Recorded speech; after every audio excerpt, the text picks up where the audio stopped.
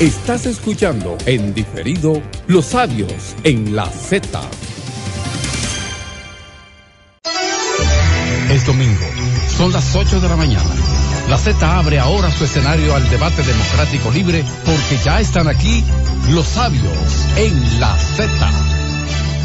Buenos días, pueblo dominicano. Para nosotros es un inmenso placer en esta poderosa Z101 Digital FM, la emisora más poderosa de República Dominicana por su penetración. Penetra en los niveles que toman decisión y entonces el pueblo le adora profundamente. ¿Por qué? Porque es un escenario donde se repite lo que vive el pueblo, resuena aquí. Y gracias a don Bienvenido Rodríguez por la comprensión del valor que tiene un programa educativo como este para que en cada acontecimiento o cada tema que deba ser llevado a la población a nivel comprensivo, porque lo más complejo puede explicarse de la manera más sencilla. Y si aprende y entiende el que menos sabe, mucho más comprenderá el que más. Por eso agradecemos a Bienvenido Rodríguez, el propietario y presidente de esta empresa, así también como a don Willy Rodríguez, su director. Hoy tenemos un tema fundamental, el tema de la catástrofe de Poliplas. No venimos a atacar a nadie, sino a que el pueblo se exprese, a que los expertos hablen y sobre todo a explicar por qué ocurrió esa catástrofe, que a lo mejor no lo ha explicado nadie muy bien, porque en el país todos tenemos derecho a hablar, todos hablamos, pero no todo el mundo es especialista en temas que son de alta tecnología. Y para comprender todo esto, tenemos que ver, primero, qué son los plásticos, y luego, qué es el gas natural licuado. Y eso es lo que queremos explicarle al pueblo dominicano. Los plásticos, como ustedes saben, el plástico es combustible, el plástico es petróleo. El 5% de el petróleo, el mundo consume 96 millones de barriles de petróleo cada día. 96 millones de barriles de petróleo cada día. Y el 5% de esos 96 millones es empleado diariamente para la fabricación de plástico. Ahora, ¿qué son los plásticos? Bueno, son derivados de petróleo. Por ejemplo, esas botellitas plásticas que ustedes usan, en las que tomamos agua, que le llaman botellitas PET. PET. ¿De dónde viene ese PET? Eso quiere decir polietileno, poliethylene.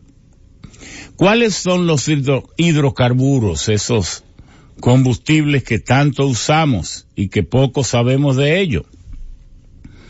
Bueno, los combustibles, los hidrocarburos son el metano, el etano, propano, butano, pentano, sexano, heptano, octano, nonano, decano, undecano, dodecano, etcétera, y sigue. Porque en el petróleo, cuando uno obtiene petróleo y lo descompone en sus distintas fracciones, obtiene gases, gasolina, queroseno, obtiene diésel, obtiene también fuel oil.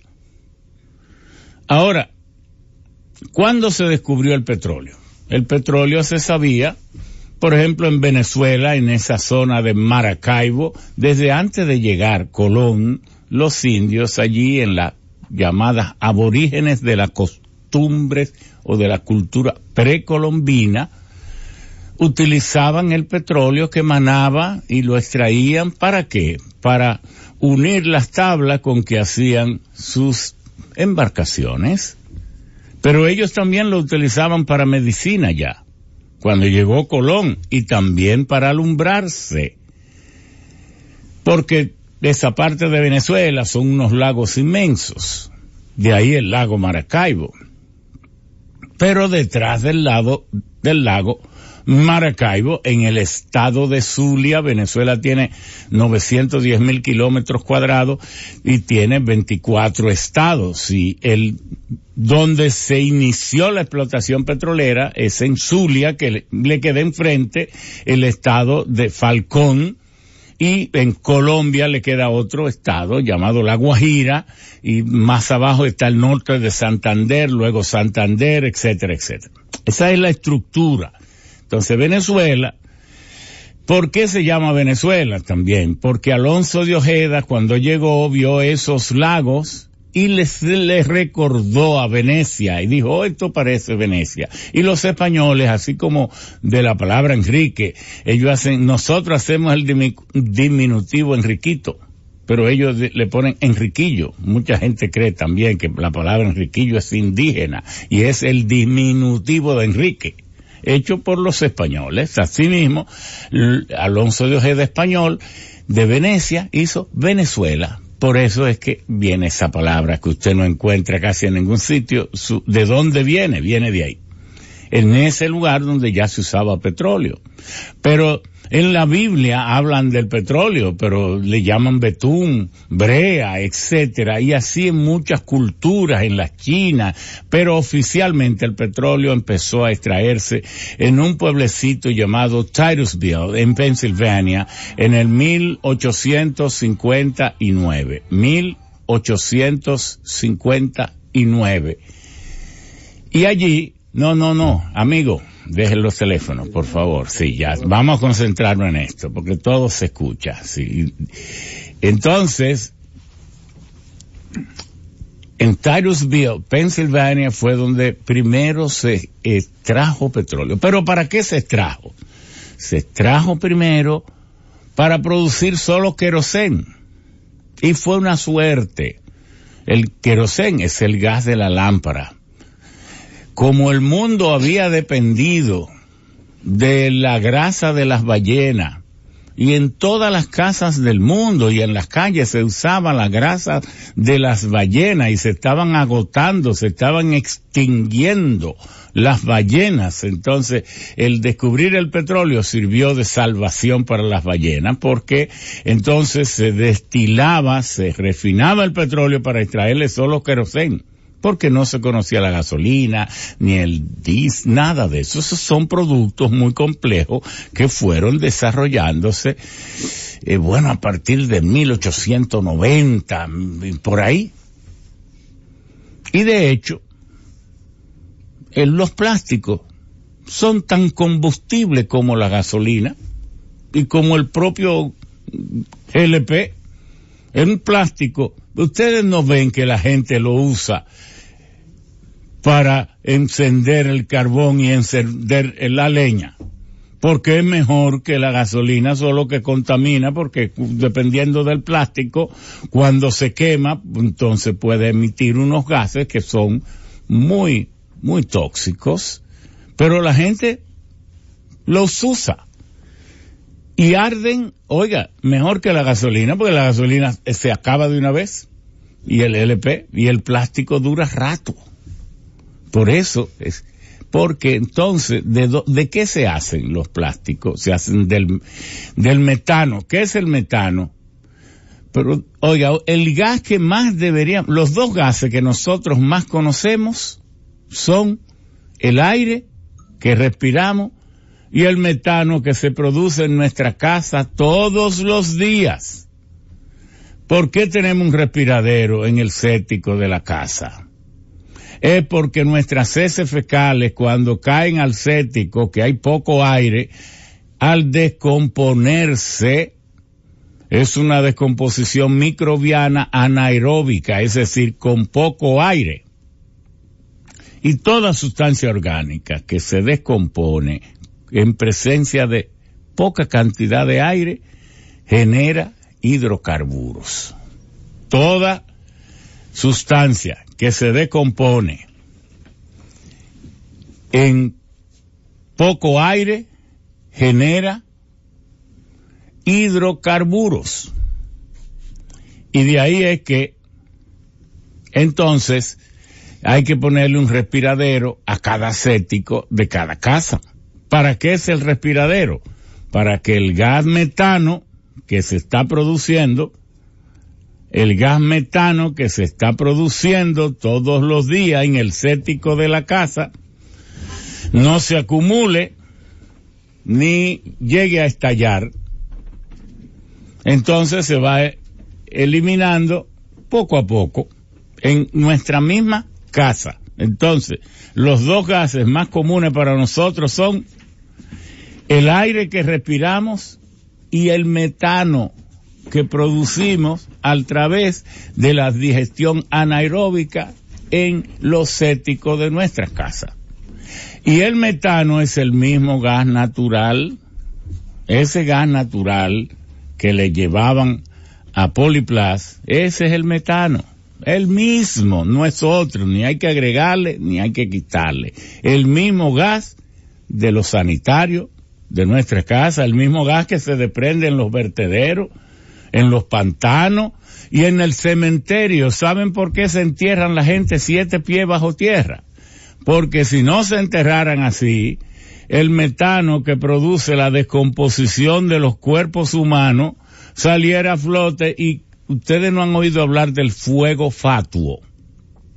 Es que el gas de la descomposición de los cadáveres sale y coge fuego. Y de noche usted ve esa llamarada ahí y es fuego. Entonces, ¿qué pasa? Que los plásticos se hacen ese metano se coge y se le quita un átomo de hidrógeno y formamos un metil. Ese es un radical metil. Y si yo cojo el etano, que es el segundo hidrocarburo, y le quito 2 átomos de hidrógeno, formo el radical etílico o etil. Y entonces de ese radical etil yo formo el polietileno, es decir, poli quiere decir varios, entonces varias moléculas de etileno me hacen un polietileno. Ese es el plástico. Pero también yo me puedo ir por el camino más complejo y entonces formar las olefinas. Con las olefinas formo los ciclobencénicos, fenoles. Entonces le doy nacimiento a otro tipo de plástico, al uretano, al estireno. Entonces formo. ¿Y por qué se le llama poli siempre? Poliestileno, poliuretano. Porque las moléculas cuando se forman se llaman monómero, pero si yo las junto en varias moléculas, entonces tengo un polímero. Y de ahí es que viene varios. Es más, para bajarlo a cosas más triviales, ese azúcar que nosotros comemos, que le llamamos sacarosa, el azúcar, sea parda o sea blanca, se saca de la caña, pero no está en la caña. La caña no contiene ese azúcar, no. La caña contiene fructosa y glucosa. Pero en el tacho del ingenio, de la fábrica, allí ocurre una polimerización y de 6 moléculas de glucosa y 6 de fructosa se forma una que tiene 12 entonces, y esa se llama sacarosa. No está en la caña, se saca de la caña porque en la fruta lo que hay son azúcares elementales, y los elementales son la glucosa, la fructosa, la lactosa, etcétera. Entonces, esto de plásticos, el plástico es un combustible igual. Hay muchas sustancias que son combustibles que uno no sabe. El aluminio, los cohetes que van al espacio, a la luna, ¿cuál es el combustible? Aluminio. ¿Cómo que el aluminio es un combustible? Claro, la gente dice el aluminio no se oxida, pero es que se oxida tanto que cuando usted va a formar una pieza y la está cortando, cuando viene a terminar de cortarla ya se ha oxidado. Y lo que no se oxida, lo que es estable es el óxido de aluminio, la laminita que se le forma inmediatamente. Pero si usted coge y muele aluminio al vacío y lo guarda así, lo pone como combustible, tan pronto el aluminio se junta con el aire, arde como si fuera gasolina. Hay muchas cosas que son combustibles.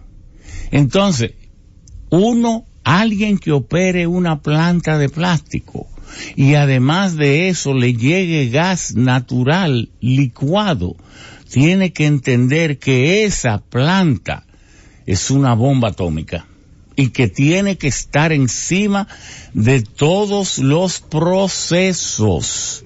Tiene que estar encima del control de los combustibles.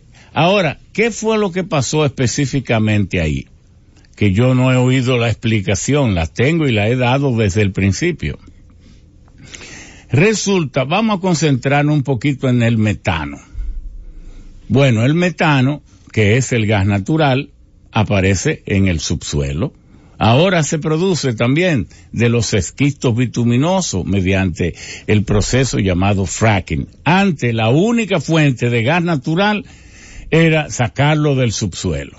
Ahora, la gran producción de gas natural de Estados Unidos es del procesamiento de los esquistos bituminosos, que también en inglés se le llama conchas bituminosas o shells, o de las arenas alquitranosas, tar sand, que Canadá es profundamente muy rica de eso.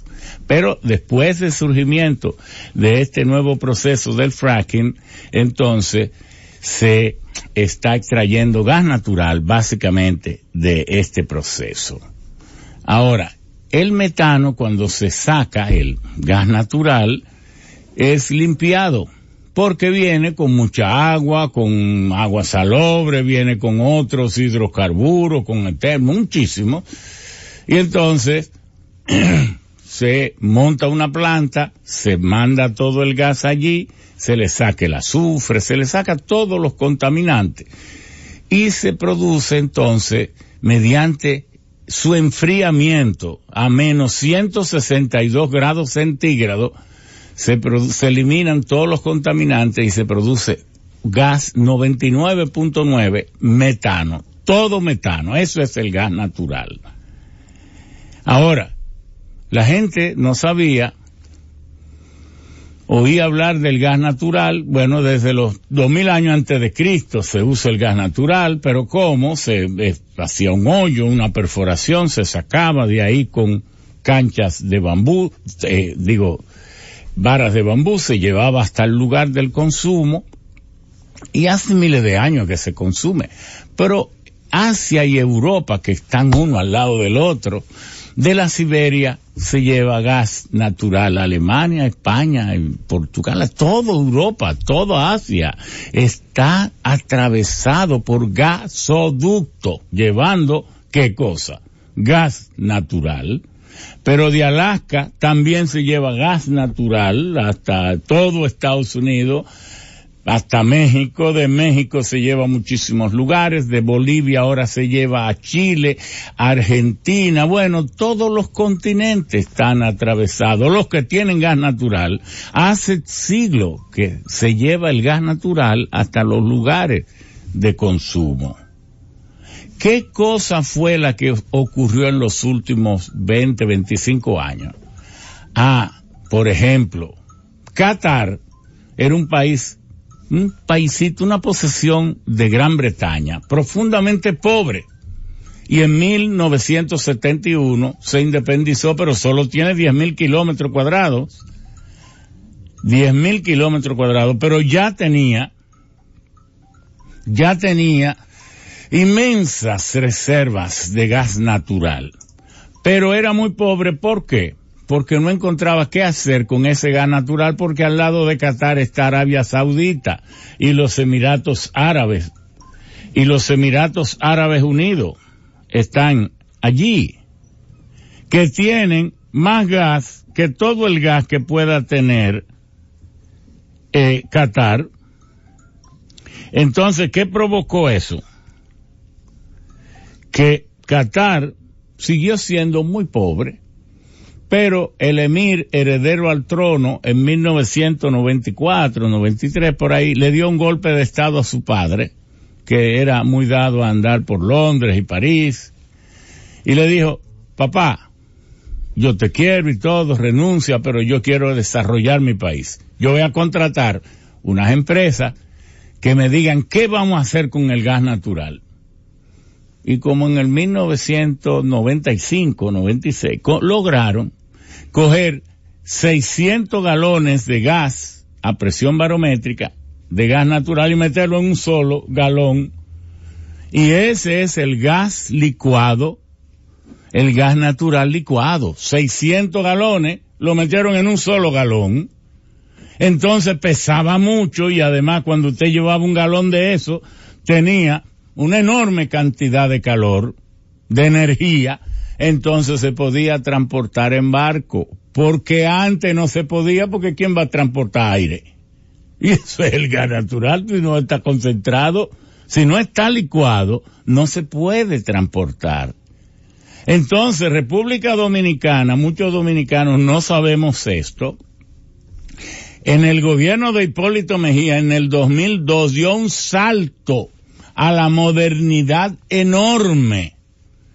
Y es que pasó a ser el único país de América Latina, el único, que pasó a tener una planta donde se recibe, se descarga, se almacena y se distribuye gas natural licuado. De América Latina todavía es la primera, ahora que se está inaugurando una en Panamá. Ese salto lo dimos los dominicanos y no nos dimos cuenta. Todavía tenemos una mentalidad de leña y de carbón. No hemos pasado de ahí, porque todas estas cosas están ocurriendo, porque la mentalidad que tenemos desde las autoridades hasta los empresarios es una mentalidad, una cultura de leña y carbón. No ha pasado de ahí, de leña y carbón. Porque ¿en qué país del mundo las autoridades no están metidas en las industrias, en las empresas? ¿Por qué Estados Unidos hace que las empresas, sus empresas fabricantes de automóviles, que es uno de los grandes íconos de ese país, tengan que recoger hasta 1 millón de vehículos? Recogerlo y pagar la reparación, porque están encima estudiando cada cosa que le pueda hacer daño a la población, están encima para evitar que les haga daño. Y si descubren que hay algo mal, lo obligan a... Pero y aquí el Ministerio de Medio Ambiente, ¿dónde que se mete? ¿Qué cosa hace estos infelices? Pero es porque no quieren, no es porque no pueden, es porque no están acostumbrados, porque su mentalidad es de leña y de carbón. Pero también el Ministerio de Energía y Minas, es cierto que es muy joven, pero ya debería estar metido en todas estas cosas, en las normas de seguridad. Porque ¿qué fue lo que pasó ahí? Como el gas natural, escuchen bien, el gas natural licuado, ya les dije, el gas natural licuado se puede consumir en forma de gas natural licuado como tal, pero también en forma de gas natural vehicular o en forma de gas natural comprimido. Óigame bien, En esa empresa se estaba consumiendo gas natural líquido, no vehicular ni comprimido. Cuando el presidente Leonel Fernández lanzó esto de el programa de uso del gas natural en los vehículos, nunca me consultaron, pero yo fui un día donde Antonio Marte, que ojalá me esté escuchando, le dije, mira, ustedes se metieron en esto del gas natural, eso va a fracasar. No es que yo quiero que fracase, porque ustedes nos consultaron y yo veo que ahí han cometido una serie de errores que oiga como lo estoy diciendo públicamente. Y te lo quiero decir hoy porque eso le va a pasar a ustedes. Me dice, ¿qué? Digo, mira, lo primero es que el gas natural vehicular se distribuye siempre para que se use a 3,000 libras por pulgada cuadrada y ustedes lo hicieron a 2,000. ¿Qué va a pasar? Que la gente no le va a tomar mucho cariño porque el tanque va a coger tan poco combustible que solo va de aquí a allí. Entonces la gente no le va a tomar ese afán. Y como no hay muchas estaciones para estar recargando, si fuera a 3,000 libras por pulgada, el tanque cogiera una tercera parte más y en vez de ir de aquí a La Vega, pudiera ir de aquí a Navarrete o a Montecristi. Ajá, digo, sí, pero ustedes tienen que saber todas esas cosas. Eso, él está ahí, que sabe que yo se lo expliqué y otras cosas más que no quiero. Entonces, ¿qué pasa? ¿Cuál es el peligro de usted usar gas natural líquido como empresa? Usa esa empresa y quiero que hoy otras me escuchen para que sepan que no deben hacer eso. Oigan, ¿cuál es el problema? Si el gas está a 160 grados centígrados bajo cero, si el gas se escapa, vamos a decir las cosas para que se entienda mejor. El gas natural, cuando está a la misma temperatura que el aire, pesa menos que el aire y pesa mucho menos que el agua. Aún el gas natural líquido pesa menos de la mitad de lo que pesa, por ejemplo, el agua. De manera que si se escapa en el agua, va a subir y se va a ir. Ahora, ¿qué pasa? Que cuando el gas natural se escapa en el aire y está líquido, se escapa a 160, 150 grados. Y entonces, lo que va a formar es una nube. Pero eso está en los libros. Una neblina es lo que forma. No se va. Se queda ahí. ¿Se queda para qué? En lo que se va calentando y alcanza la misma temperatura del aire. Porque el aire, ahora en estos días, está bastante caliente, 24, 26, 27 grados. Pero si el gas natural se escapa líquido, se escapa a 150, pero bajo cero. ¿Y qué tiempo le va a tomar llegar más o menos a 24, 25 grados? Porque hasta que él no llegue a esa temperatura, no va a pesar menos que el aire.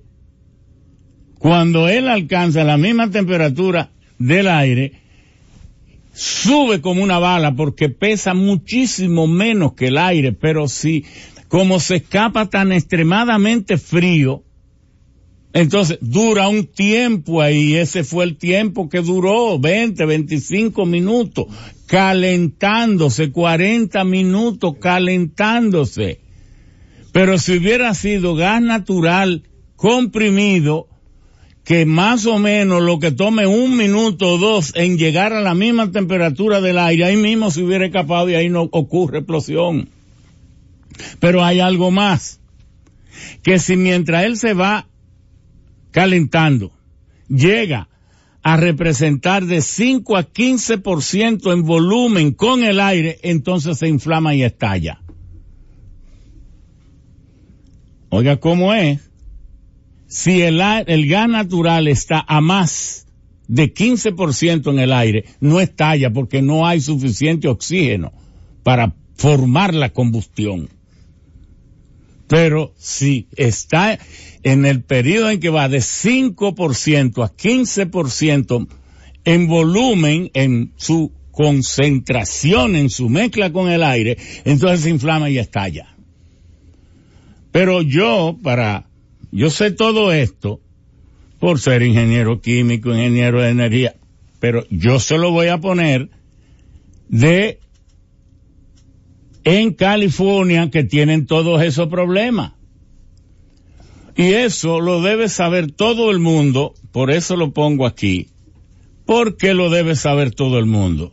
Porque usted se va a esas ciudades que hace tiempo que están utilizando gas natural, porque usted no puede aprender del que no sabe. Usted tiene que aprender del que sabe. Usted tiene que estudiar lo que hacen las empresas que usan gas natural, líquido, comprimido, en forma de vehicular, lo que sea, y de las ciudades que lo hacen. Mire, aquí yo tengo del gobierno de California Energy Commission, de la Comisión de Energía de California. Y entonces ellos tienen lo que se llama the frequently asked questions about LNG, las preguntas más frecuentemente hechas acerca del gas natural líquido. Y entonces, ahí están todas las preguntas. Ahí hay una que dice, ¿y es inflamable el gas natural? No hay que inventar. Ahí lo dice. ¿Por qué es inflamable? Aquí dice, sí, es inflamable porque cuando él se escapa, oye, yo te lo voy a leer porque es que da pena que ocurran esas cosas porque alguien no quiera leer. En las autoridades, en las empresas, porque no quieren leer. Es LNG. Aquí tengo a mi hermano Osiris de León al lado mío, leyendo junto conmigo. Vamos a hacer la traducción. Hazla tú, Osiris. Aquí dice que cuando el gas natural, bueno, ¿qué dice con el título? Dice, depende, ¿verdad? Ajá. Sí. Esto depende de cuando el gas natural líquido viene y está en contacto con el aire caliente, o sea, cuando entra en contacto con el aire caliente, y entonces viene entonces una nube de vapor visible, la neblina a la que tú haces referencia. Continúa calentándose y genera una nube de vapor ligera que va elevándose en el aire. Sí, que becomes lighter than air and rises, que se va haciendo más ligera, menos pesada y entonces va subiendo. Pero ¿qué pasa? Oiga, ¿qué dice aquí? When LNG vapor mixes with air, cuando el gas natural líquido se mezcla con el aire, it is only flammable if it is within 5 to 15%. Pero es inflamable cuando la composición es de 5 a 15%, que la mezcla de gas natural y de aire. Pero ellos deben saber todo eso. Claro. Pero eso está ahí. Pero además que busquen lo que sepan de eso, porque uno se dedica a estudiar. No es para uno morirse con lo chin que sepa. Es para que el país lo use, y por eso uno se dispone hasta regalar los conocimientos, para que no ocurran cosas como estas. Entonces, en una empresa como Poliplas, el dueño, el gobierno, el vecino, todo el mundo tiene que saber que eso es combustible en los almacenes. ¿Qué es lo que hay? La resina, que viene como en forma de bolita, de distintos colores, dependiendo del poliuretano, si es poliestileno, polipropileno, si es PET, si es esto, si es lo otro. Entonces, ¿qué es lo que hay allí? Máquina de moldeo, máquina de soplado, o máquinas extructoras, que tiene un gran alimentador, y entonces ahí se le echa las bolitas. Esas bolitas bajan y se van calentando y la van comprimiendo, se va derritiendo hasta entrar donde están los dados, si es por moldeo, o por soplado, si es por soplado. Las botellas se hacen por soplado, las otros recipientes se hacen por extrucción. Pero eso se sabe. Yo trabajaba en una planta de esa como estudiante de ingeniería química en Kansas, en Lawrence, Kansas, en 1974. Porque vivimos en la era de plástico, así como hubo una era de piedra, una era de hierro, una era de cobre, una era de bronce. Vivimos en la era del plástico, porque el 90% de los artículos que nos rodean son plásticos. Son plásticos. Entonces, ¿hay obligación o no de saber de lo plástico? Pero claro, porque eso es casi igual, son más frecuentes que nuestros hijos. Entonces tiene que saber una empresa, sus funcionarios, todo eso, las normas. Pero eso es culpa también del Ministerio de de Industria y Comercio y Ministerio de Energía y Minas, que no están haciendo nada, que no van del Ministerio de Trabajo, que tiene una parte de accidentes de trabajo y seguridad industrial, pobre pueblo con un gobierno tan caro, y los gobiernos en todas las instituciones no sirven para nada. Eso es lo que hay que decirle aquí. Yo voy a hacer una pausa y al retorno le voy a pedir a Osiris que haga su primer planteamiento, pero luego tengo aquí prestigiosos invitados que me van a dar el listado, porque lo mejor es que el pueblo que rodea esa empresa, invitamos a la empresa, a las dos, se habló con Propagás, se habló con Natgas, se habló con Poliplas, y esperamos que vengan, porque aquí no se le está dando ningún tratamiento. Del Ministerio de Trabajo también llamamos, y si quieren llamar por teléfono, que llamen como quiera, pero tenemos aquí también psicólogos para que digan cómo se debe enfocar desde el punto de vista de la psiquiatría un impacto así, porque es que esto es porque somos dominicanos. En Estados Unidos, el presidente de Estados Unidos hubiera intervenido, hablando, llevando explicaciones a su pueblo, porque esto no es cualquier accidente. Pero además, esto debe tomarse para que nunca ocurra. Y hay tanta ignorancia en esto que va a volver a ocurrir. Porque ha dicho el ayuntamiento, que es encargado de la cuestión del territorio, del ordenamiento territorial, cuántas empresas como esta, que hay como 400 empresas de plástico. ¿Qué vamos a hacer con ellas? Caben dentro de la población. Que cuando se instaló hace 50 años, sí, pues usted va a matar a un pueblo porque usted tenga derecho a estar ahí, porque usted vino primero. Pero entonces, ¿por qué hay gente blanca aquí? Porque aquí nada más debería haber aborígenes, porque estos jodidos europeos estaban aquí. Entonces el primero no vale nada para una cosa, entonces el primero vale mucho para otra. No, así no. Aquí está Santos Rosario, director ejecutivo del COIN. Él va a explicar ahorita qué es eso de COIN. Gregorio Moya, levanten la mano. Martín Moya, ¿de qué instituciones son ustedes? Yo soy del Instituto de Desarrollo y Salud Integral. Oiga qué bien, del Instituto de Salud Integral. Bueno, aquí tenemos a Alfonso Aquino. ¿De qué institución? De Villa Agrícola. Juan Carlos es secretario general y es pastor juvenil también. ¿Y cuál es? Todavía no ha llegado. Ok. Entonces, Clarence Vera, presidente de la Junta de Vecinos, Ana Daisy Eduardo, eso es en Villa Agrícola, en el centro de Villa Agrícola, para que no venga otro a hablar por Villa Agrícola. Pedro Cano. Ok. Entonces, Castillo, Ana Julia Núñez. Ana Julia Núñez ella es vecina de los afectados. Yo soy afectada directamente. Rafael Alfonso Aquino. Bueno, ya dijimos Santo Rosario, Martín Moya, Ángel Emilio, presidente del Consejo de Desarrollo de Villa Agrícola. Entonces Villa Agrícola está bastante desarrollada, ¿verdad?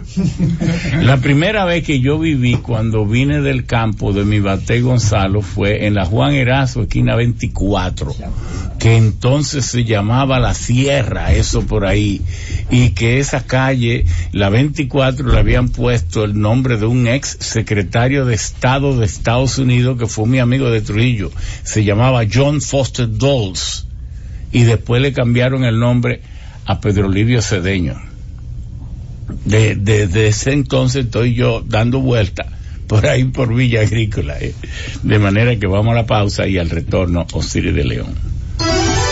Están los sabios en la Z. Sigue los sabios en la Z. Bueno, hoy vamos a levantar muchas ronchas en los que quieren que se quede todo esto callado, pero no es justo, no es conveniente. en cualquier país del mundo las autoridades ya hubieran dado, porque eso es una tontería.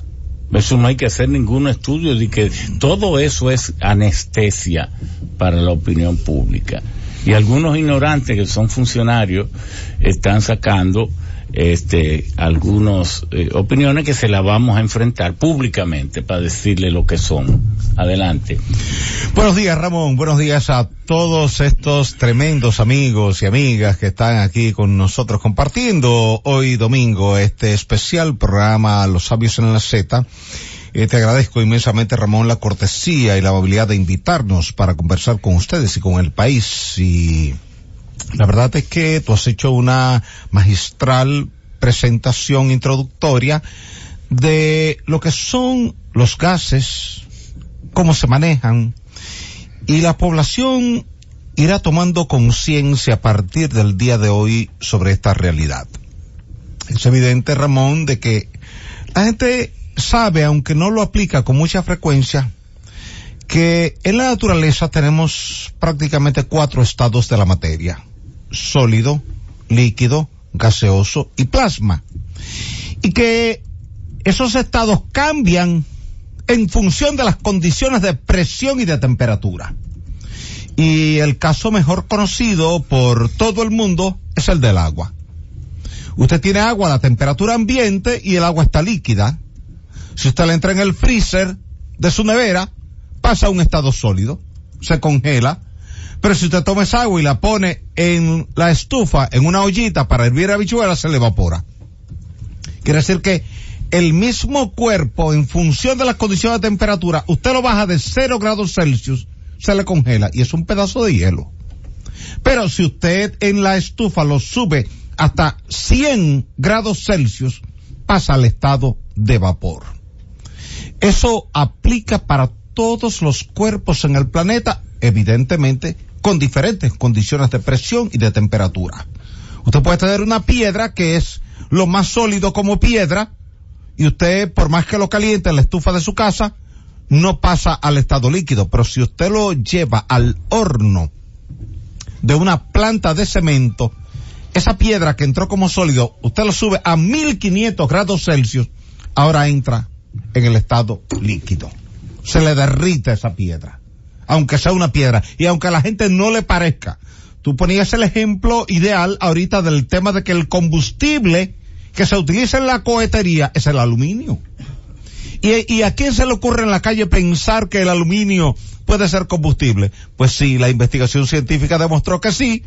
Y entonces, para reducir los volúmenes de combustible en la cohetería, cada vez que usted ve un cohete que sale al espacio, el combustible que lleva es aluminio.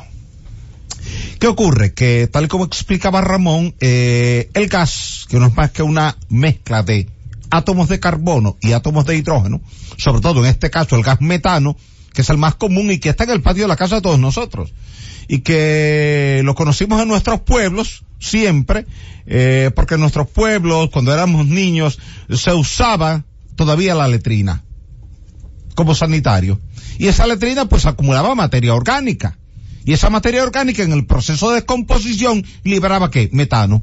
Y con frecuencia en algunas letrinas se generaba un fuego. ¿Por qué? Bueno, porque alguien tiraba en la letrina, a veces un cigarrillo, tiraba un fósforo y venía la explosión. Esto tiene que llevarnos a nosotros como sociedad a aprender de esta traumática realidad. Porque lo que hace Estados Unidos, lo que hace Canadá, lo que hace Francia, Estados Unidos, Japón, Chile, de las tragedias, es aprender para evitar que se repitan. Cuando en Estados Unidos ocurre un terremoto, lo primero que hacen los expertos es ir a ver cuáles edificios se cayeron, para evaluar por qué se cayeron y corregir eso en los nuevos códigos de construcción. Cuando hay un accidente de aviación, se estudia por qué hubo ese accidente de aviación, hasta identificar la causa. Y ese informe se le entrega a la compañía fabricante del avión y se le entrega a las líneas aéreas para que ese error no se repita. En este caso, la idea es que este error no se repita. Ni se repita en industrias, ni se repita en plantas eléctricas, ni se repita en nuestros hogares, donde tenemos tanques de gas, ni se repita en los restaurantes donde hay tanques de gas. ¿Por qué? Porque, tal y como explicaba Ramón, este gas que usted, para reducir su volumen 600 veces, tuvo que someterlo a una presión de 162 grados Celsius bajo cero, él pasó del estado de vapor al estado líquido. Pero cuando usted lo está vertiendo de nuevo de ese camión tanque al recipiente del restaurante, de la industria, de donde sea, él va a volver con el cambio de temperatura al estado de gas si usted lo expone a las condiciones ambientales. Y en este caso, al zafarse la manguera, el gas entra en contacto con las condiciones ambientales normales, y lo normal entonces era que pasara de ese estado líquido al estado de vapor en forma de neblina. Como ese gas pesa en condiciones normales aproximadamente la mitad de lo que pesa el aire. Mucho menos del aire. Poquito menos. Sí, pesa 0.7. Exacto. 0.7 kilogramos por metro cúbico, mientras el aire pesa 1.3 kilogramos por metro cúbico. Entonces, ¿qué quiere decir eso? Él va a tratar de adecuarse a las condiciones ambientales en la medida en que va adquiriendo la temperatura del medio, porque tal y como dice un principio la termodinámica, Ramón, el calor fluye del cuerpo más caliente hacia el más frío hasta que se equilibran. Por eso cuando usted trae una tacita de té aquí caliente, si usted no se la toma de inmediato, al ratito está a la temperatura ambiente. Pero igual el vaso de agua fría que usted sacó de la nevera, usted lo pone ahí, y si no se lo toma seguido, en un ratito tiene la temperatura ambiente. Por ese principio termodinámico, que el calor fluye del cuerpo más caliente hacia el más frío hasta que se equilibra. ¿Dónde ha estado el tema, Ramón y amigos que nos acompañan? Que nosotros, por la cotidianidad del uso del gas, hemos desarrollado familiaridad con el gas. Y tenemos tanta confianza en el gas que lo vemos como parte de nuestra vida diaria, y tenemos tanta confianza en él como en el agua. Por eso no somos nosotros los que tenemos que estar alerta, sino las autoridades que dicen que son especialistas, las empresas que tienen un departamento de especialistas, y si no lo hacen, están dejando a la pobre gente a que se lo... Claro, por lo siguiente, y este ejemplo es muy sencillo y muy ilustrativo. Si mañana Ramón Alburquerque y yo, como entendidos en el área minera, pedimos una autorización al Ministerio de Defensa para utilizar dinamita para una cantera de roca caliza en el Pomier de San Cristóbal, donde se usa casi a diario dinamita para romper la roca, nos mandan entre 20 guardias si la cantidad es pequeña y 50 guardias si la cantidad es mucha, para garantizar que esa dinamita no sea tocada por nadie. Si yo traigo aquí a este programa ahora un cartucho de dinamita y lo pongo sobre la mesa, y a alguno de los vecinos se le ocurre preguntarme qué es eso, y yo digo dinamita, todo el mundo sale por la primera puerta. Nadie quiere quedarse ahí cerca, porque es por el miedo que le tiene a la gente a la dinamita, por las películas, por las guerras, por las cosas. Pero yo vengo con un cilindro de gas de 100 libras, lo pongo ahí y nadie se preocupa. Nadie se asusta. Y la gente debe saber que 1 kilogramo de dinamita tiene un poder calórico de 1000 kilocalorías. Pero que 1 kilogramo de gas natural tiene un poder calórico de 12,000 kilocalorías. Lo que quiere decir que el poder del gas es 12 veces superior al de la dinamita. Tan sencillo como eso. Pero tenemos tanta confianza en el gas porque lo ponemos en el vehículo, y usted ve el motoconchista que va y compra el gas y trae un cilindro de 25 o de 50 o de 100 libras y va y lo usa en cualquier lugar. Entonces ya la gente ve el gas como parte de la cotidianidad. Y la gente se ha ido olvidando de la peligrosidad inherente al manejo del gas.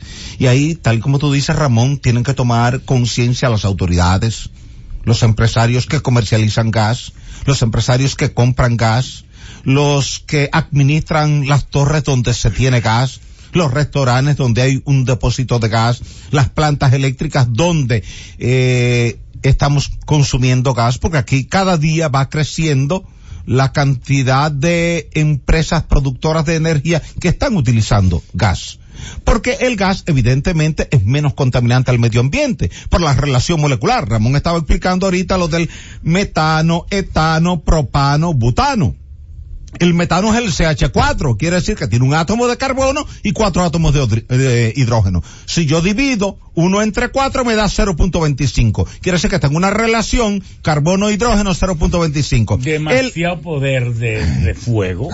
Entonces, el etano es un poquito más contaminante y así va sucesivamente. Escúchame, tu gran maestro, Joaquín Balaguer, se preocupó en 1972, y esto no lo sabe mucha gente, y emitió el reglamento número 2119 de fecha 29 de marzo de 1972 sobre regulación y uso de gas licuado de petróleo. Y un reglamento de 1972 para que la gente no ande con los tanques en los motores, en los triciclos, de 1992. 72. Mira, pero esto es una obra casi maestra. De 1900, míralo ahí. Es importante que la gente lo conozca. Que lo conozca. Y es bueno que tú le repitas el número para que la gente lo consulte. 2119. No nos dejemos matar, que todo está escrito. Reglamento. Miren, Secretaría de Estado de Industria y Comercio, año de la recuperación.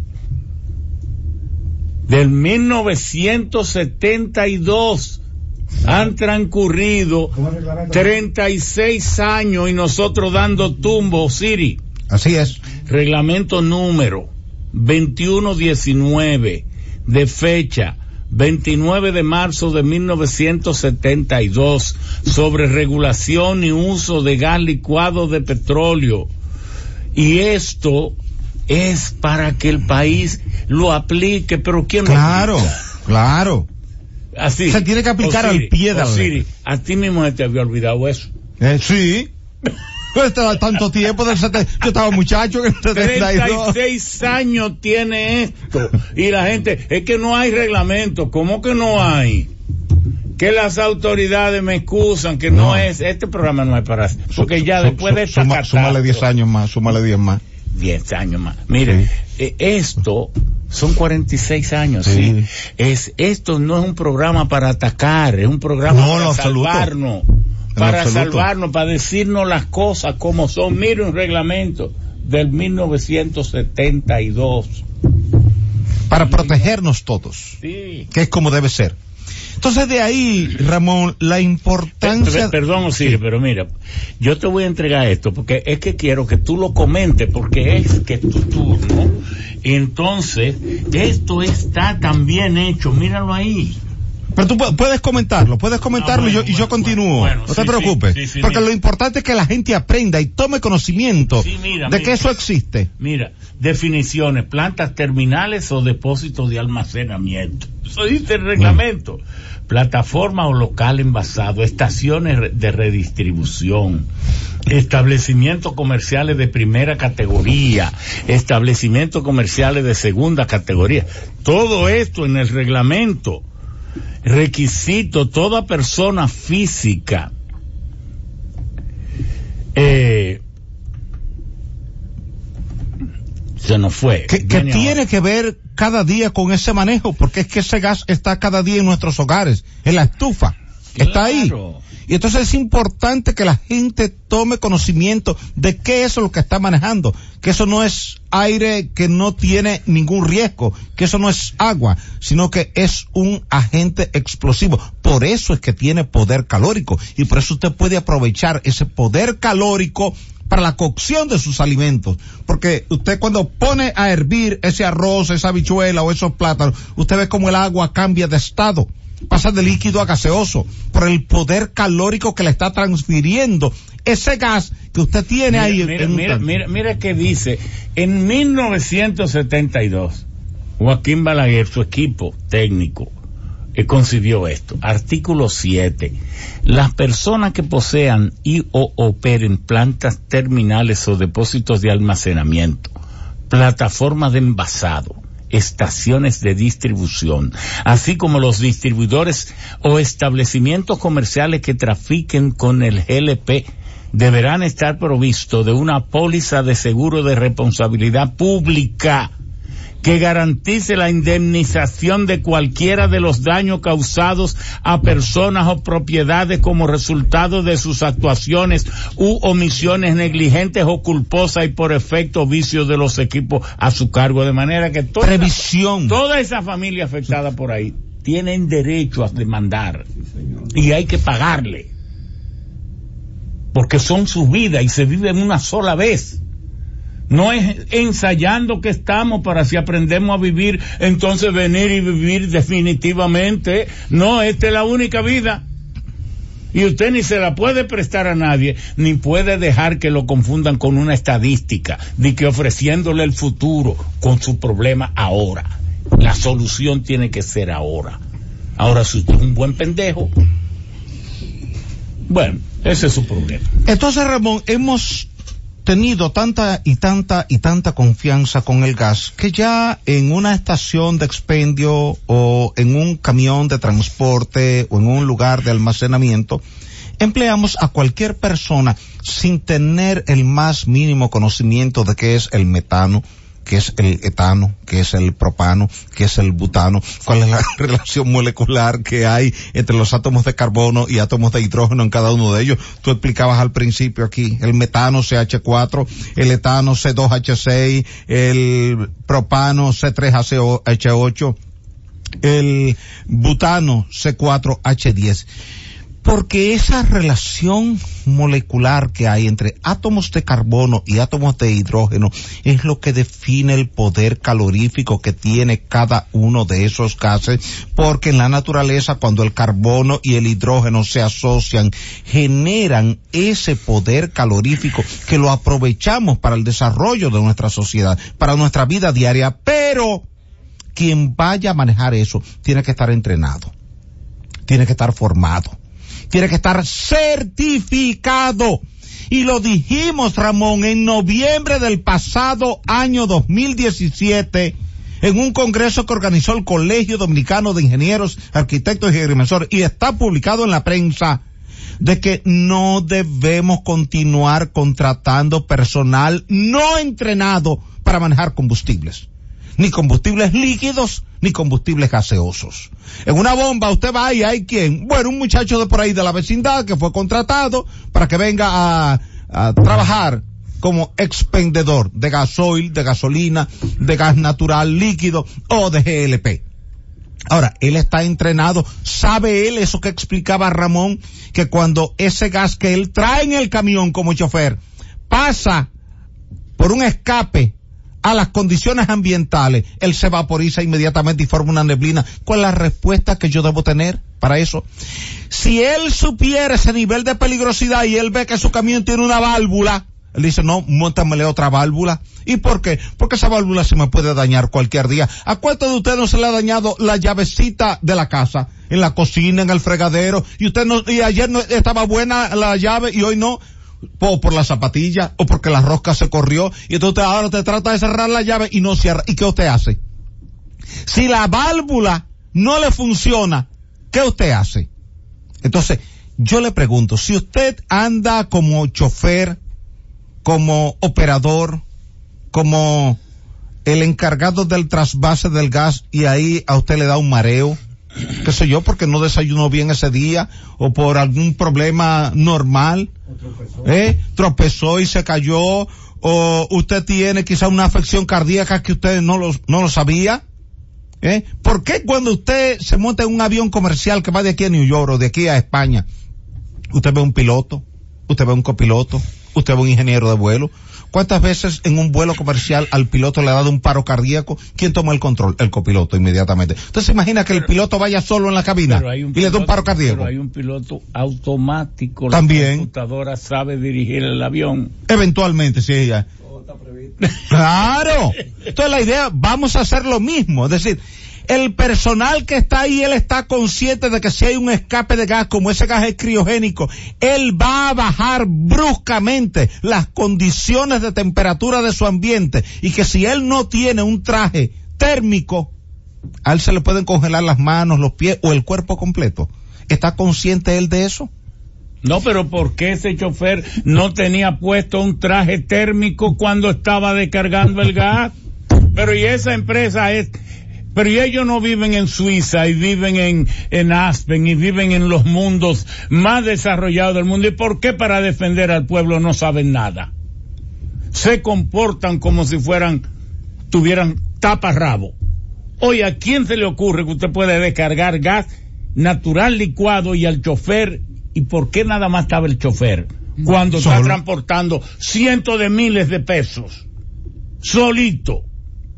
Oigan, las culpas que hay ahí, usted se pone a regar en el mar y ocupa todo el espacio de todos los océanos que hay, porque eso es todo culposo. Y entonces no queremos poner el audio aquel, vamos a hacer una pausa para que... Están los sabios en la Z. Sigue los sabios en la Z.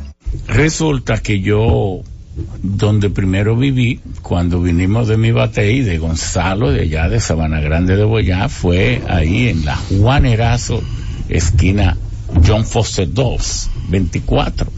Y eso se llamaba La Sierra, Villa Agrícola, tenés un área que llamaba La Sierra porque el gobierno de Trujillo concentró todos los burdeles, que eran parte de la institucionalidad en la vida de las familias dominicanas.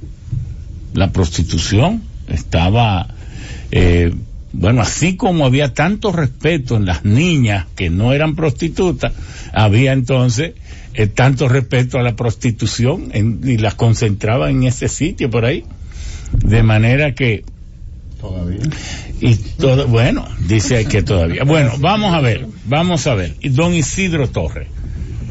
Ya don Osiris nos dio su primera entrega, brillante, grandes aportes y nada personalizado. Gracias. Esto es un programa para pelar el plátano, llegar al fondo de los conocimientos y de las técnicas para que esas autoridades no se puedan lavar las manos. A esta altura debería haber mucho preso, porque eso no fue una tontería.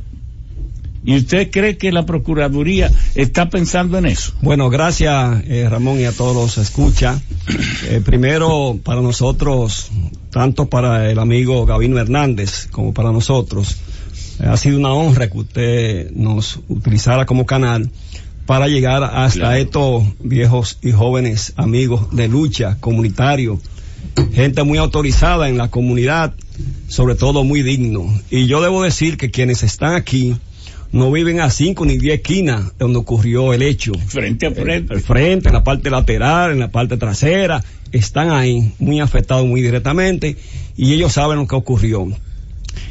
Pienso realmente que este es y debe servir de escenario para educar a la población también. Como decía uno de los compañeros, en su momento, tanto la intervención suya como la de Osiris, para darle un carácter popular en ocasiones, sería muy importante ver cómo a varias comunidades se le puede llevar con esas brillantes charlas que ustedes han expuesto, para que la gente aprenda también. De mi parte, y no solamente iba a la defensiva.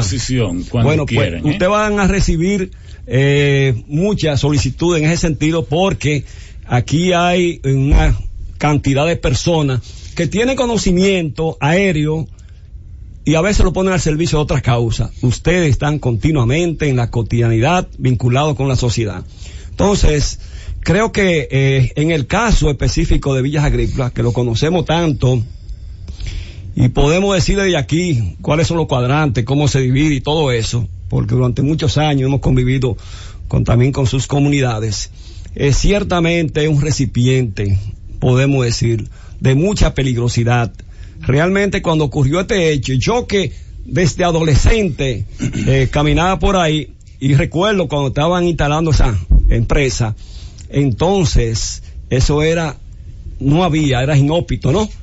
Pero ya hoy realmente hay una población circundante que indica claramente que el Estado debe intervenir para buscar salidas alternativas con estudios para irla sacando realmente de esa geografía. En realidad, pero además ellas se van a tener que salir porque los seguros se le van a disparar tanto que le va a ser muy difícil pagarlo. Bueno, lo cierto es que ahí hay millares de familias. Y si Villa Agrícola se empodera y demanda como debe demandar, los seguros van a subir tanto que lo van a pensar 2 veces. Bueno, es el caso ahora. Realmente, entonces, en realidad, podemos decir que Villas Agrícola, y como Villas Agrícola hay otros sectores que ameritan una intervención responsable del Estado, de los técnicos, los profesionales, que le duela a la sociedad. Y entonces en los barrios, que muchas veces se dice, bueno, que ahí están almacenes de personas, son gente, trabajadores, profesionales. Miren, alrededor de ellos, ahí viven muchos trabajadores, familias, y que realmente le duele tanto. Mira lo que me pasó, por ejemplo, con la familia que no pude traer los parientes, y por eso le pido excusa a la familia de uno de los fallecidos de Guaricano, que vive en Guaricano, que debí irlo a buscar. Y ellos, el drama que narran, eso hay que ver el impacto demoledor en esa familia. Y eso ocurrió en cada uno de los que fallecieron. Déjeme decir que la doctora Marisol Tavera, quien es presidente de la Sociedad Dominicana de Psiquiatría, también está con nosotros, para decirnos las consecuencias de este abandono en que viven las familias, que no se sienten protegidas, porque usted paga sus impuestos en Suecia, en Estados Unidos, hasta en Costa Rica, hasta en España. Usted paga sus impuestos y dice, bueno, pero estoy respaldado por un gobierno que me protege, que investiga, que prevé. Entonces, cuando esos celulares no se quieren apagar, lo mejor es romperlo. Entonces, casi se rompió el suyo ahorita. Adelante. Bien, en conclusión, realmente ellos son los más autorizados para hablar de los temas que tienen que ver con este hecho ocurrió y cómo lo afecta muy directamente a ellos. Y qué bien que esté aquí la psiquiatra, ¿verdad? Para la tratar presidenta. esa parte, la presidenta. De manera que yo le cedo el turno a ellos. Bueno, vamos a ver, vamos a empezar aquí con dónde está el listadito que me lo Santos Rosario de Coín. Sí, Santos Rosario de Coín. Coín, explíquenos qué es Coín. Coín es una ONG que tiene 30 años trabajando con grupos poblacionales que nadie quiere trabajar. ¿Y qué significa la C, la O, la I? Centro de Orientación e Investigación Integral. Realmente nosotros trabajamos con trabajadoras sexuales. A nivel nacional se estima que hay más de 100,000 mujeres ejerciendo el trabajo sexual por un problema de exclusión social. Trabajamos con población usuaria de drogas. Pero ustedes trabajan con ella disfrutándola o orientándola. Muy buena pregunta. Nosotros tenemos un programa de empoderamiento para que ellas conozcan sus derechos. De hecho, del COIN surgió Modemo, el Movimiento de Mujeres Unidas, y del Movimiento de Mujeres Unidas nosotros logramos conjuntamente que hoy tengamos una diputada, la primera diputada trabajadora sexual en el Congreso, que es Jacqueline Montero. Tenemos ya abogadas que han sido trabajadoras sexuales, enfermeras que trabajan en nuestra propia institución.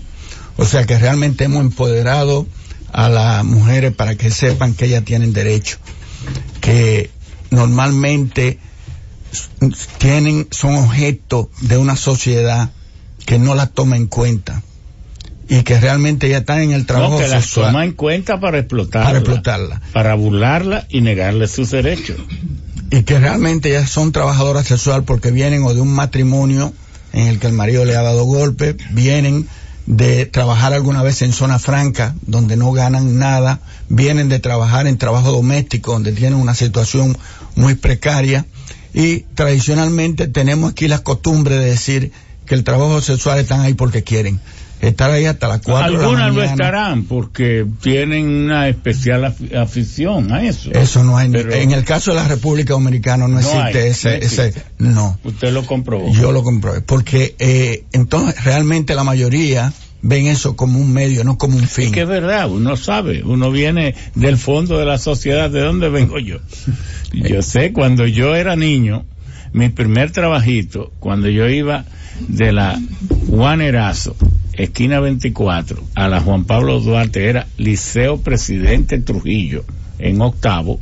Mi primer trabajito fue en la pequeña cafetería de Luis Mendoza, y yo trabajaba en la tarde, y a partir de las 9 empezaban a llegar todas las muchachas, y hasta me cogían fiado, porque a las que no había picado en el día, yo le tenía que dar un sanduchito, y don Luis me decía: usted, pero no le dé más de 25 centavos, porque un sándwich de jamón y queso, o de mortadela, una mortadela fabulosa, valía 15 cheles, y un jugo de zapote valía 10, y si era de lechosa 5, medio vaso.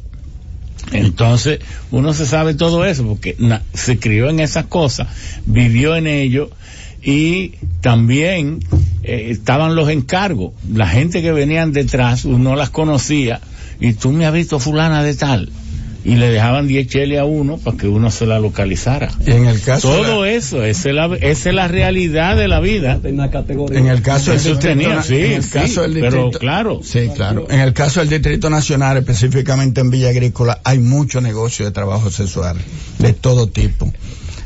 Igual trabajamos con usuarios de droga, que la droga, se estima que en este momento en la República Dominicana hay entre 300,000 a 400,000 personas que están usando algún tipo de droga. Y en estos barrios incluso nos están trayendo a República Dominicana, de los deportados, personas que están usando heroína. Nosotros tenemos un programa de intercambio de jeringuillas para que no se infecten de otras enfermedades, como la hepatitis B, la hepatitis C, y normalmente tenemos un programa de reducción de daño, porque aquí la ley de droga es una ley obsoleta que no permite al que está en consumo de droga poder tener una alternativa diferente. Y normalmente cuando se hacen redadas en los barrios populares, se llevan a los consumidores y se tratan como traficantes. De hecho, nosotros desarrollamos una campaña porque en algunas ocasiones también le ponen droga. Usted sabe que en las drogas ha habido 4 niveles de persecución. Al principio se perseguía al consumidor y después se dieron cuenta que eran víctimas. Luego se persiguió al pequeño distribuidor, al micro distribuidor local, barrial, y entonces después se dieron cuenta que ese no era el eslabón más importante, sino el distribuidor principal, los grandes capos. Entonces se persiguió a eso, y se han terminado ahora persiguiendo el dinero que moviliza la cadena. Lo que no han perseguido es a los gobiernos que permiten que eso se haga para alienar los pueblos y evitar las rebeldías. El caso de Estados Unidos, que vive acusando a Colombia, a todo el mundo, donde se produce la droga, cuando debería acusarse él, que es el que tiene el 80% del consumo, junto a las naciones súper desarrolladas. Igual en Villa Agrícola hay un consumo muy alto de consumo de droga en jóvenes y en adolescentes, que hay que tratar de pero ahora tenemos Poliplas. Vamos a ver qué hace en relación. ¿Dónde queda el local de ustedes? El local nuestro queda frente a Poliplas. ¿Cómo es? Frente a Poliplas. Es un local de 5 pisos, un local nuevo. ¿O era? ¿Y cómo era? Bueno, okay. usted vio una de las imágenes que le enseñamos. Es un local donde, además de los grupos que le estoy diciendo que están ahí, tenemos más de 1,500 personas viviendo con VIH, que le damos medicamentos. Y cuando ocurrió esta explosión, lógicamente la onda expansiva internamente destruyó todo, porque teníamos... Tú pusiste esa foto que tú me mostraste de la onda expansiva, yo se la enseñé a Osiris y le pareció impresionante. Es que es una foto casi de una onda expansiva. Algo casi surrealista. ¿Tú lo tienes en las redes? Sí, en las redes. Bueno, para que la gente la busque. Está en la memoria aquí. Se lo envía. Sí. Eso destruyó, porque nosotros teníamos todo internamente en cristales, en chirró, y todos los muebles, todo. La suerte que estábamos en un horario en que no había mucha gente. Sin embargo, del COIN salieron 6 heridos de las instalaciones nuestras. Rápidamente pudimos hacer un plan en 2 sentidos. un plan para que la gente saliera rápidamente del local porque se temía que hubieran explosiones sucesivas, pero también tenemos una unidad móvil que, sabiendo que a pesar de que estábamos afectados, había una comunidad que estaba también afectada o más afectada con nosotros, nos coordinamos con la Junta de Vecinos y comenzamos. Exactamente, ¿cuál fue el día? Fue a las 11:40 más o menos que estalló. Pero ¿cuál fue el día? Miércoles 5. Ya en la tarde estábamos trabajando. Sí, Ramón Figueroa me envía un importante mensaje aquí en Twitter. Los amigos pueden entrar en contacto con nosotros y dice: buenos días, don Ramón, excelente programa. Este es un país huérfano de autoridades y regulaciones. El programa de hoy desnuda esa realidad. Guardando la distancia, algo similar puede suceder por la ausencia de regulación en las áreas financieras contables. Ay, Dios mío, que Dios nos agarre confesado. Y agradecer también a Brunildo Soto, que nos ha retuiteado, Francisco Paniagua también, que dice Francisco Paniagua: entonces supongo que están violando varias normas técnicas. Claro que sí. También Salvador Rivas dice que desconocemos muchísimas informaciones, pero yo sé que él lo desconoce todo. Porque aquí los funcionarios es de cuál es más peledeísta o más de un partido, y no el que tenga conocimiento. Porque da pena que muchos de estos funcionarios no tienen ni idea de lo que están, la función que están desarrollando. Son unos petisecos mentales. Entonces, Algani García, muchas gracias. A Ramón Pichardo: es incomprensible que a la fecha desde el Estado se han limitado a ser espectadores. El Procurador General de la República hace rato que debió apretar a estos empresarios. Es como si ellos son quienes tienen que poner las reglas y la responsabilidad de cómo responderán a los afectados. Totalmente cierto. Entonces, buenos días. Y bueno, otras personas. Son muchos los amigos que nos han, Pablito Cabral, bueno, etcétera, etcétera. Adelante. Sí. Entonces, además de trabajar con los heridos de Coín, montamos una unidad móvil en la zona más afectada de Villa Agrícola. Básicamente llevamos mascarillas, porque había una situación muy difícil. Distribuimos más de 3.000 mascarillas, llevamos vacunas contra el tétano y la influencia. O sea que la influenza. Sí, y también comenzamos a trabajar con los niños y con los adultos con un plan de contingencia para mitigar el impacto de la explosión en la situación. Todavía al día de hoy ninguna aseguradora se ha acercado al COIN de las dos empresas que están involucradas en el tema. No, pero tuvimos sí un acercamiento. Sí, claro, sí, hemos hecho dos ruedas de prensa. Okay. No, pero pero rueda de prensa es una cosa para informar. Te tienen que, si van a hacer lo que vayan a hacer, con sus abogados y con las vías procedimentales que exigen las leyes. Sí, debemos destacar que tuvimos una visita a nuestro local, y igual al presidente de la Junta de Vecinos del Servicio Nacional de Salud, del doctor Chanel Rosa Chupani, el cual incluso hizo una mediación para que las empresas le pusieran atención a lo que estaba pasando, que pienso que posteriormente el presidente de la Junta de Vecinos puede dar mayor explicación de esa visita. Pero en sentido general nuestra institución quedó muy destruida, tanto los equipos médicos como la estructura. Vamos a ver, presidente de la Junta de Vecinos. Bueno, su nombre. Clarence Vera, presidente de la Junta de Vecinos. Clarence Vera. Veras, con B corta, los pobres. B corta. Presidente de la Junta de Vecinos, Anadesia Eduardo. Del perímetro, lamentablemente, que no ha pasado esta situación. Bueno, yo fui directamente afectado con la situación que pasó ahí porque el Ministerio de Obras Públicas nos estaba pintando unos banquitos que tenemos. Recuerden que Villa Agrícola no tiene parque, y nosotros Estamos acondicionando un parquecito que tiene el sector ahí, que le dicen el balcón seco. ¿Cuántas cuadras tiene Villa Agrícolas? No, Villa Agrícola tiene 9 juntas de vecinos. Pero a mí me toca de la No, yo quisiera saber el perímetro, la extensión de Villas Agrícolas. ¿Quién la sabe? El perímetro. No, usted no, nadie lo va a escuchar. Sí. Sí, el Villas Agrícolas está delimitado entre la Máximo Gómez hacia el oeste, hacia el este la avenida Duarte, hacia el norte está la avenida 38, la avenida 38. San Juan de la Maguana, y hacia el sur la Pedro Livio Cedeño.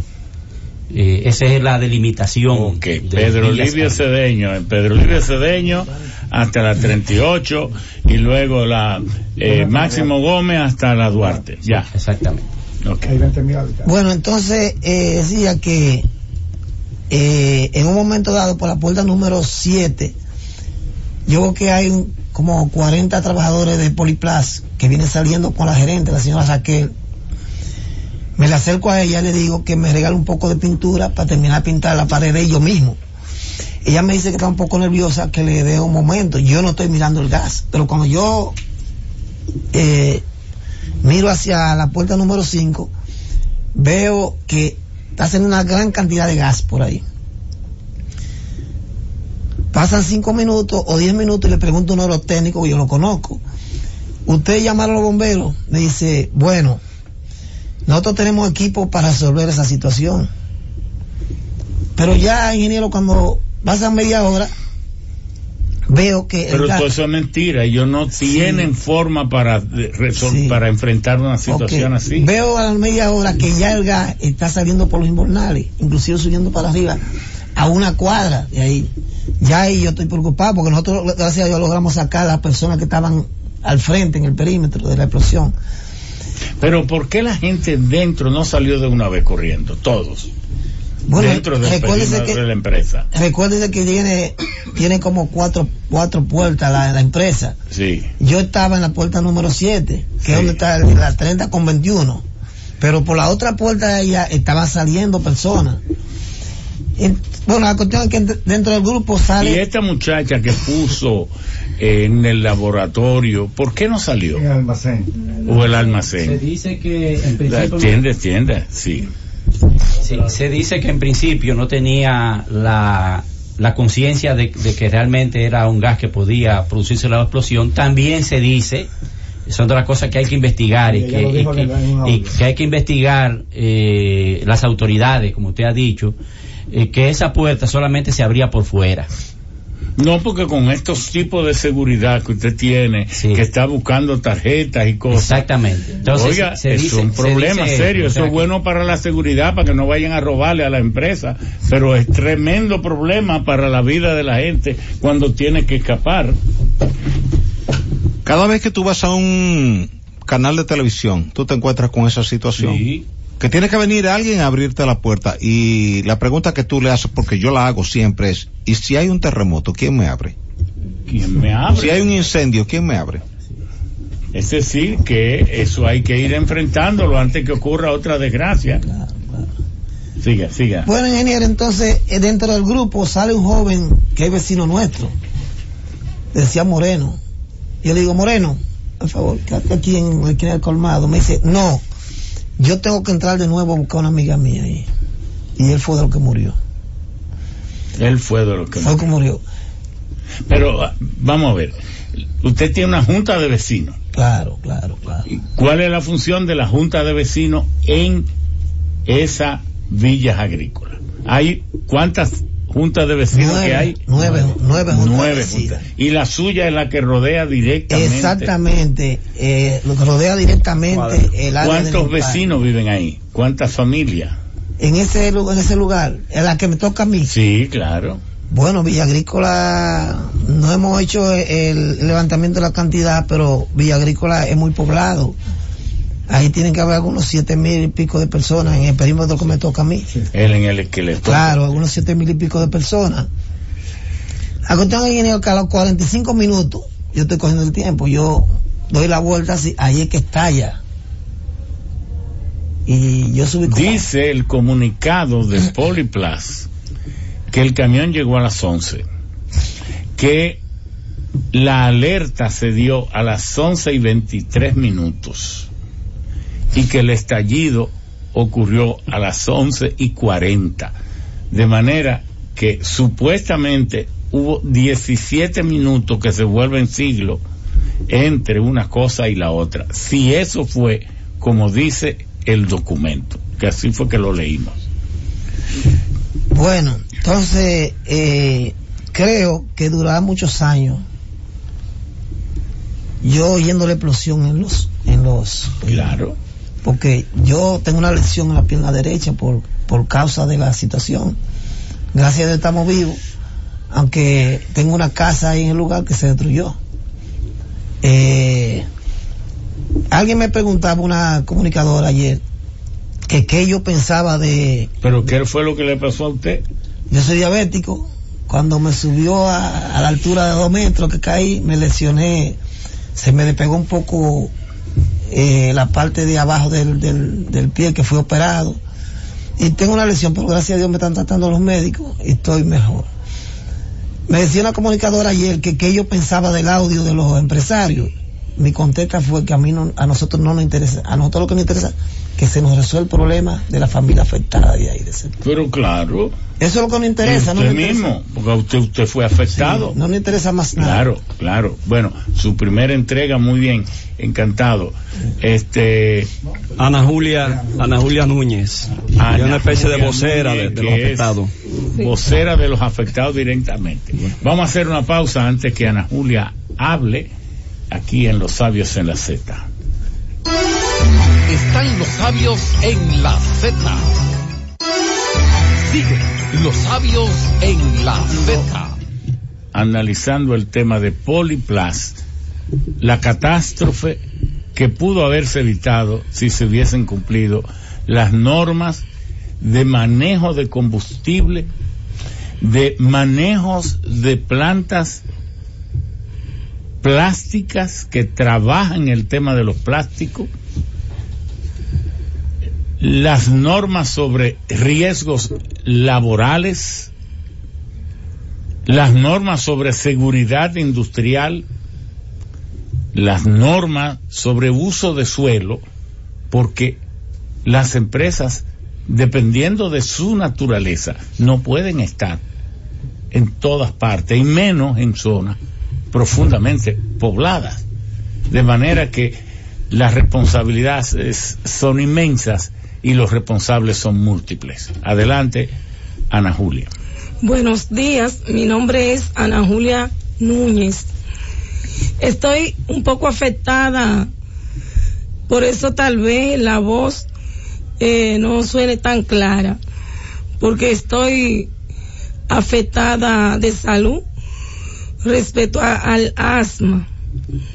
Estoy aquí en representación de la comunidad afectada del sector de villas agrícolas y también como parte afectada directa. El día 5 del mes de diciembre será un día inolvidable para el sector de villas agrícolas. Aparte de que hemos tenido muchas pérdidas humanas, especialmente la de Moreno, nuestro vecino.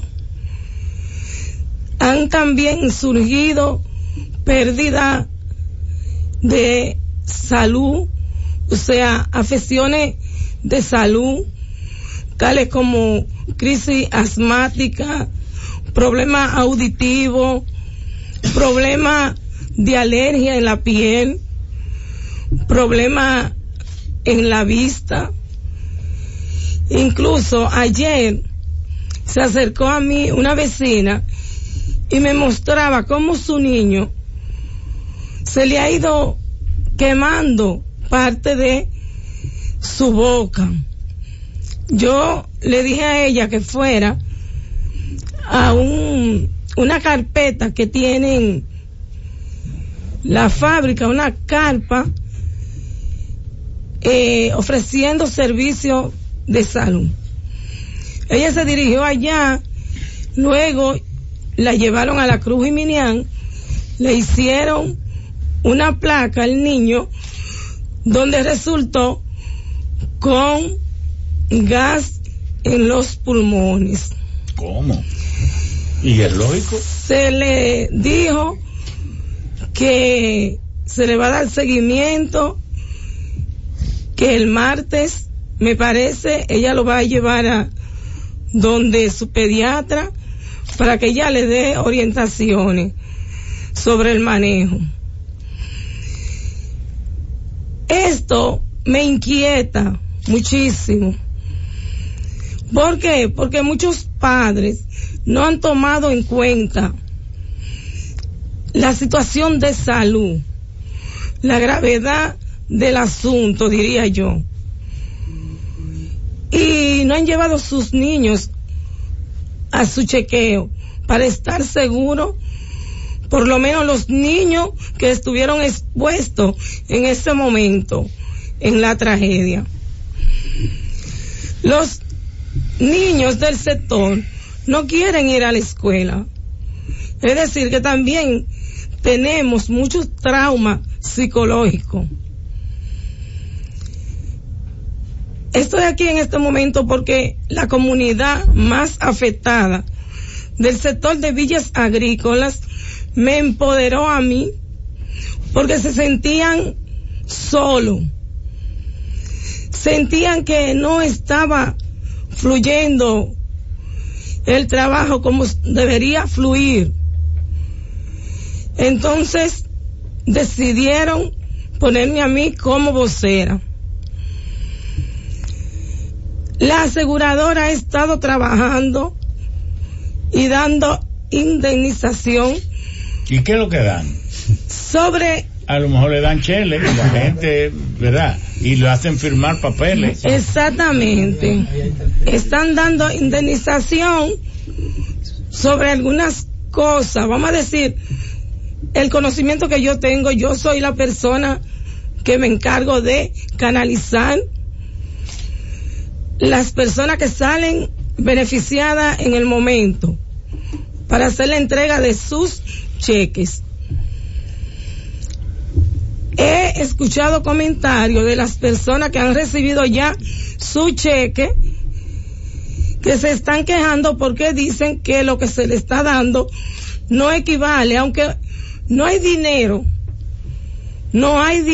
para pagar el trauma que esa tragedia ha dejado en cada uno y más allá, no solamente al sector de villas agrícolas, también yo diría que al país entero.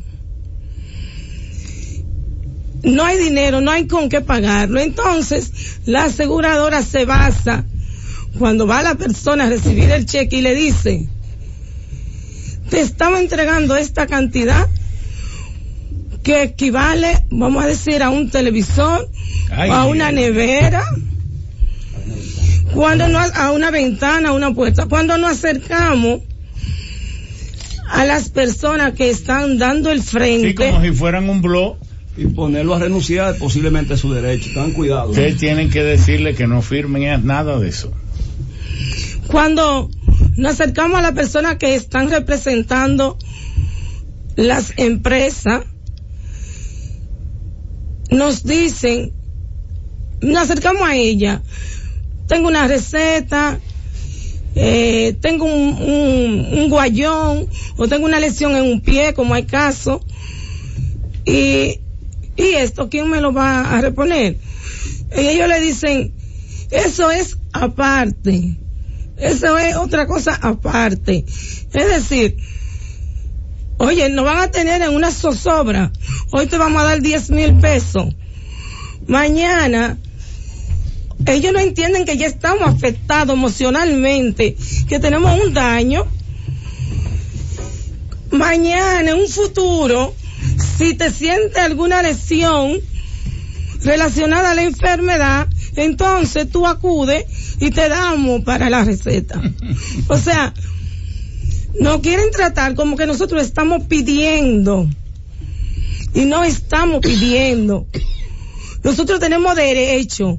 ¿Por qué?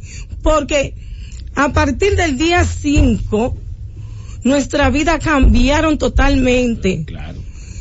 Teníamos un estilo de vida diferente. Humilde, como siempre ha sido esa barriada. Pero alegre. Bueno, porque nada más viven fiestando y bebiendo romo. No, tampoco, eso no es verdad. Ah, bueno. Teníamos tranquilidad, teníamos paz. En mi caso personalmente, yo soy una persona asmática, pero emocional. Yo estaba estable. Sin embargo, a partir del día 5, yo no he dejado de sufrir crisis. He tenido que ir al médico, cubriendo mi gasto. Y lo que yo gasté del día 5 hasta el día 11 del mes, eso no se toma en cuenta porque no hay factura, porque no hay recibo, porque eso se quedó así. Igual del tema de los robos que, como ustedes saben, tenemos diferentes tipos de personas. Personas que cuando hay desgracia se aprovechan de la situación.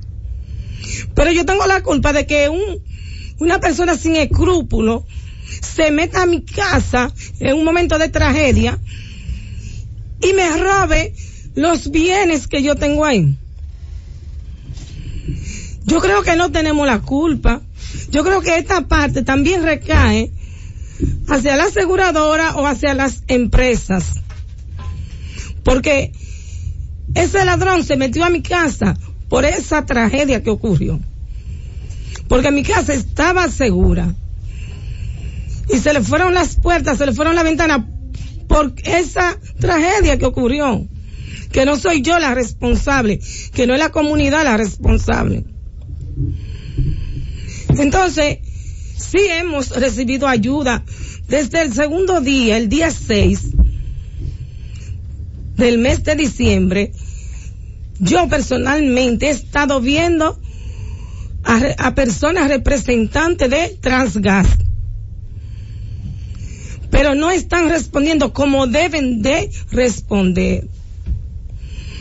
El señor Manuel Díez sostuvo una reunión con la comunidad afectada, pero creo que fue muy limitada. ¿Por qué? Porque solamente estaban las personas más afectadas, o sea, las personas que quedan al frente de la fábrica.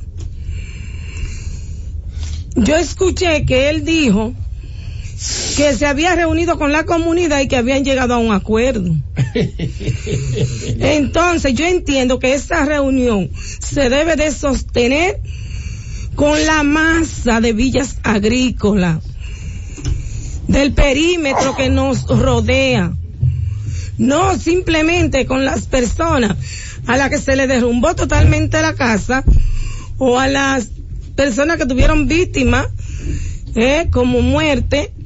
No, en masa, hacer una reunión, porque no es verdad que estamos de acuerdo con que la fábrica continúe ahí. Necesitamos más ayuda, necesitamos que se integren más personas. Bueno, eso es tu primera entrega, que luego viene otra. Vamos a ver, el siguiente amigo, su nombre, la institución a que pertenece. Adelante. Sí, mi nombre es Martín Moya, resido en Villas Agrícolas de 1963. Estamos aquí en el programa de los sabios en la Z, analizando la catástrofe de Poliplas,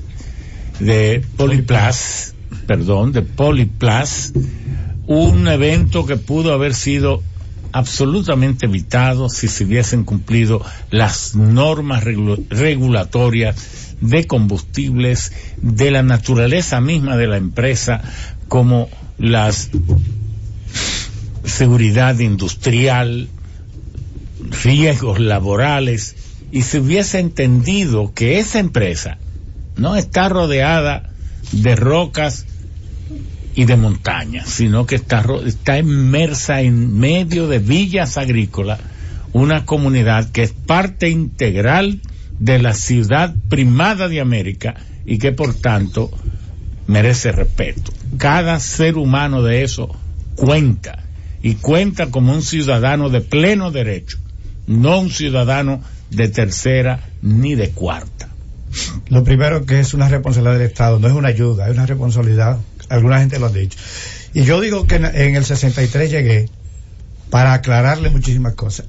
Villas Agrícolas es urbanizado en el 1949. Si ven las calles de Villas Agrícolas, como la de Villa Juana, son calles amplias. La escuela España, que se llamó Caridad, existe del 51. La empresa llega en el 66. Para eso de que ellos llegaron primero que nosotros, eso no es verdad. Aunque eso es mentira. Exacto, nosotros llegamos primero a Villas Agrícolas. Pero no, es no, que pero yo no puedo discutir eso. Cuando un vehículo va en preferencia, sí, y se cruza un peatón, aunque se cruce en rojo, no tiene derecho el vehículo, porque en este planeta primero se habitó a pie, luego vinieron los vehículos. En este planeta primero se vivió recolectando, pescando, sí, cazando, y luego vinieron las industrias.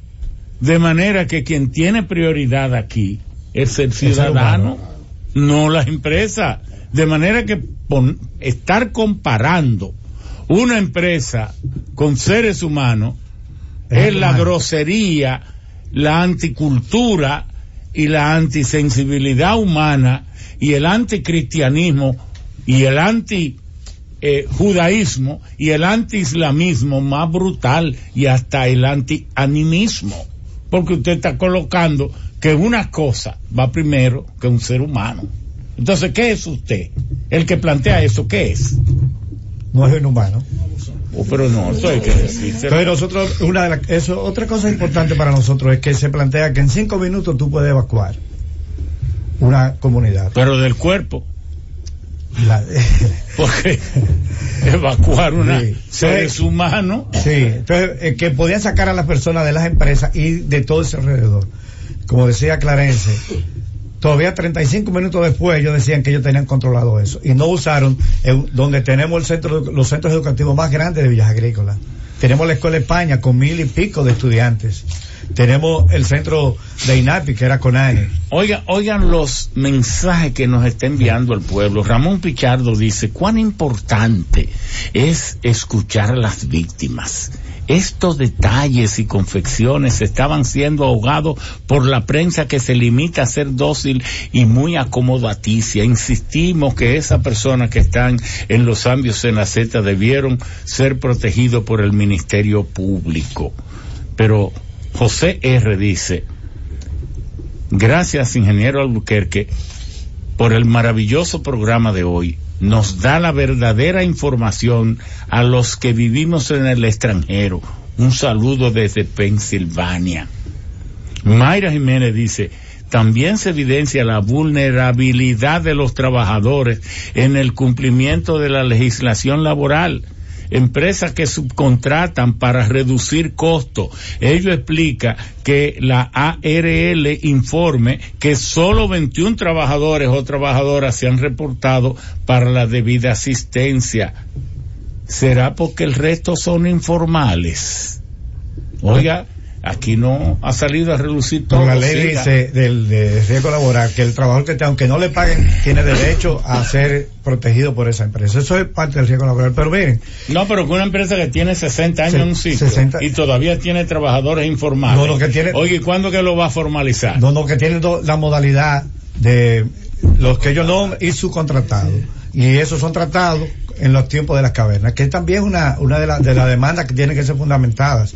Nosotros, es decir, en 5 minutos, como se planteaba, tenemos los centros, tenemos la Escuela España, que tiene 1,000 y pico de estudiantes, el Liceo Manolo, que tiene 400, casi 500 estudiantes, tenemos la INAIPI, ahí tenemos 3 estancias, ahí a menos de 300 metros, y esos señores, primero violando todos los procedimientos, no fueron capaces en esos 40 minutos de avisarle a la comunidad para evacuar. Yo estaba a 300 metros, porque tengo hermanos discapacitados, de 47 años. ¿Y qué es lo que alegan? ¿Que 5 minutos es suficiente? No, que yo estoy diciendo que lo que se plantea en los mecanismos, que en 5 minutos tú puedes evacuar toda una comunidad, y ellos tuvieron 45 minutos y no hicieron el procedimiento. Es decir, son de las cosas que tenemos que nosotros demandar aquí fuertemente. Otra cosa que nos preocupó, y tú lo planteabas, el sábado de la noche tuve una discusión hasta con los militares, y en un momento me llamó la atención y le dije, ustedes son más hombres, lo único que tienen es armas, pero no tienen más cojones que nosotros.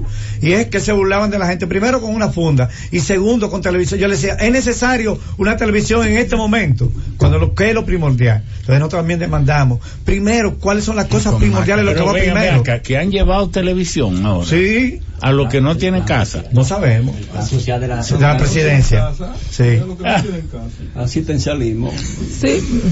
Entonces, yo pienso que también eso nos preocupó. ¿Qué cosa? Es que el Estado tiene que, decíamos en una rueda de prensa, coger el sartén por el mango, asumir su papel.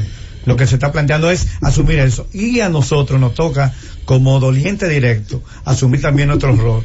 Que sea resarcido todas esas necesidades. Y hoy a las 5, todas las organizaciones, que hemos logrado una cosa en Villa Agrícola difícil, como ha dicho Moreno, es juntarnos todos, primero porque o somos de un partido, no, aquí hemos entendido que es una comunidad. ¿Qué partido ni partido? La comunidad. La comunidad. Entonces, una de las cosas es que hemos ido logrando esa parte que está ahí. Primero le decía, pueden matarse ellos allá, pero se ponen de acuerdo. Nosotros no podemos matar aquí, pero tenemos que ponernos de acuerdo. Esa es la responsabilidad que nos toca hoy, ponernos nosotros de acuerdo, las Villas Agrícolas, todos. Y sellarse para que no se lo compren con oropeles. Okay. Sí, que se lo están haciendo. Porque van y le dan 3 cositas. Figúrese, la pobreza no tiene a veces capacidad de reparo. Porque usted, al borde de la carencia de todo, van y le dan tontería. Adelante. ¿Su nombre, por favor? Soy Alfonso Aquino, dirigente social de la comunidad de Villas Agrícolas. Ajá, muy bien. Yo lo que he estado planteando es que nosotros los dominicanos, al carecer de conocimientos, nos pueden hacer como los indios en el 1492. Y es lo que han estado haciendo. He afectado, le afectaron alrededor de 40, 50, 100 mil pesos y le llevan 10 mil pesos. La gente le ve los números y lo coge y firma, pero muchas veces ni siquiera leen lo que están firmando, creen que están firmando los 10 mil pesos, y la gente habla de ayuda, y eso no es una ayuda, porque cuando yo voy y compro al colmado, yo le digo gracias al que me despachó, por cortesía, pero no es que me está ayudando, yo estoy pagando por el servicio que me está dando, y eso es lo que está pasando. Otra situación que se plantea es que se está viendo afectado solamente los que están frente a la fábrica. La gente que está un poco retirado, que también fue afectado, como yo le decía, una plancha de zinc que le afectó, también es afectado y hay que tomarlo en cuenta. Al que se le fue solamente una ventana, también hay que tomarlo en cuenta con una ventana que se le fue, y solamente se está tratando o se está tomando en cuenta las personas que fueron grandemente afectadas. Entonces, la gente tiene en Villas Agrícolas que entender que no se le está dando nada, no se le está ayudando y no pueden pedir ayuda. Lo que tienen que pedir que se les resarce, que sea resarcido con los daños que tuvieron. Por ejemplo, yo decía ahorita, mi nietecita de 3 años, ella dice no va para Conani, yo no voy para Conani, ella fue. La abuela cuando fue a buscarla la encontró debajo de la escalera con las 2 manos en los oídos. Y ella dice que no vuelve. Mi mamá la sacamos de la casa y ella peleando, hubo que llevarla de nuevo.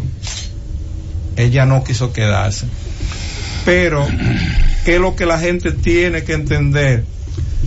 Que no es reclamar una ayuda, es reclamar su derecho. Los dominicanos tenemos que sacarnos de la cabeza que cuando se nos reclamamos nuestro derecho, no es una ayuda. Entonces, esa es la situación que está en Villa Agrícola. Martín hablaba ahorita del asunto de la unidad. Nosotros tenemos que ir a juntarnos para darle salida a los reclamos que tiene la comunidad. Nosotros no podemos decir este sí, este no, porque tiene menos daños. es un daño igual, de menor cuantía o de menor cuantía, pero en sí un daño. Y tenemos que reclamar, porque esa gente que está ahí, muchos no tienen voz, no tienen la facilidad de cómo hacerlo, y nosotros tenemos que servirle de canal y de voz a esa gente para que sus derechos, para que nosotros podamos reclamar por ellos sus derechos. Así que decirle a la comunidad que estamos aquí en representación de ellos y que nosotros vamos a hacer lo que haya que hacer para que sus reclamos sean reconocidos. Lo que están haciendo la empresa y la aseguradora es natural. Eso es natural, porque ellos van, sus derechos no, sus intereses están por encima de lo de nosotros, para ellos. No, pero no es natural, no. Una empresa es un ente social que tiene una responsabilidad, que ustedes cometen un error en entender que eso es natural en ellos. Nadie tiene el derecho a violar la ley, ni a estar por encima de las regulaciones. Incluso en eso, ustedes tienen, el dominicano ha vivido tantos años, tantos siglos aplastado, que no conoce sus derechos y por eso ha perdido primero la capacidad de asombro y la sensibilidad de sus propios derechos. Cuando usted ve que un dominicano se va a Estados Unidos, allá, viviendo en una sociedad donde se vive el derecho a cada momento, tanto así que si usted es dueño de una casa, usted es el responsable para que cuando nieve el portal de su casa esté libre de nieve, y si pasa a alguien, un transeúnte, y se cae, usted es demandado. Esa es una sociedad de derecho. Aquí es una sociedad de adulonería. Exactamente. El poder vive adulando a los poderosos. Las autoridades públicas, el gobierno es un adulador del que tiene dinero y un pisoteador del pobre. Esas son las porquerías de gobierno que tenemos. Es así. Y cuando le dan algo, el que está en el poder va a festejar y se burlan de la gente a quien la ayudan. Cuando lo que están es usando el dinero que pagamos todos para personalizarlo en una entrega que está viciada de por sí, porque la politizan. Entonces este es un pobre pueblo con unos gobiernos que lo pisotean. Esa es la verdad. Pero eso ha sido siempre así. No es solo este. Y por eso es que este programa es importante, para que la gente haga conciencia de sus derechos. Vamos, querido amigo, dígame su nombre y su... Yo soy Gregorio Moya, del Instituto de Desarrollo y Salud Integral. Voy a parodiar una frase. El 5 de diciembre fue un día que vivirá en la infamia.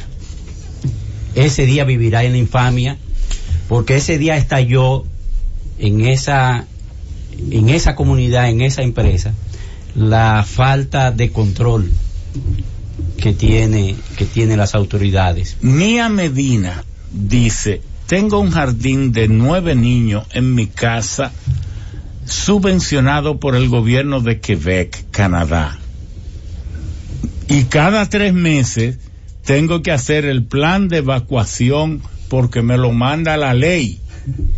Exactamente, esa es la realidad. Eso es desde Quebec, Canadá. Por eso los sabios en la Z, y la Z tiene esta importancia. Miren cómo se está mundializando este reclamo de derechos del pueblo de Villa Agrícolas. En ese sentido, por eso decimos que es un día de infamia para nuestra comunidad, porque los desastres como este, y este es un desastre en el sentido de que rompió lo que es la vida normal, el manejo cotidiano se rompió en la comunidad.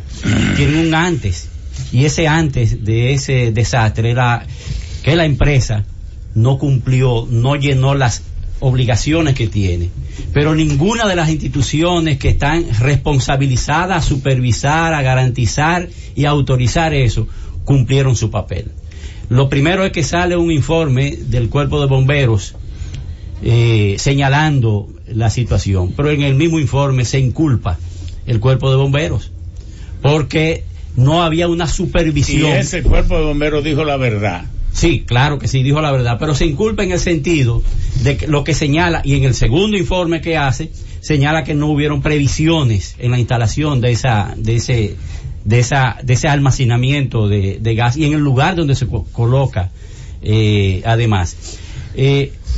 También nosotros tenemos un gobierno local que, como usted decía, tiene que establecer, y está establecido, a qué distancia debe haber un almacenamiento de combustible de ese tipo de escuelas. No puede estar a menos de 700 metros de escuela. Y Villa Sarícola viene peleando. No, pero cuando el ayuntamiento tiene que andar detrás de esos camiones, y cuando estén vaciando combustible tiene que haber alguien ahí presente inspeccionando ese proceso. Es que como chivo sin ley. Exactamente. Un inspector tiene que estar ahí a ver si se cumplen.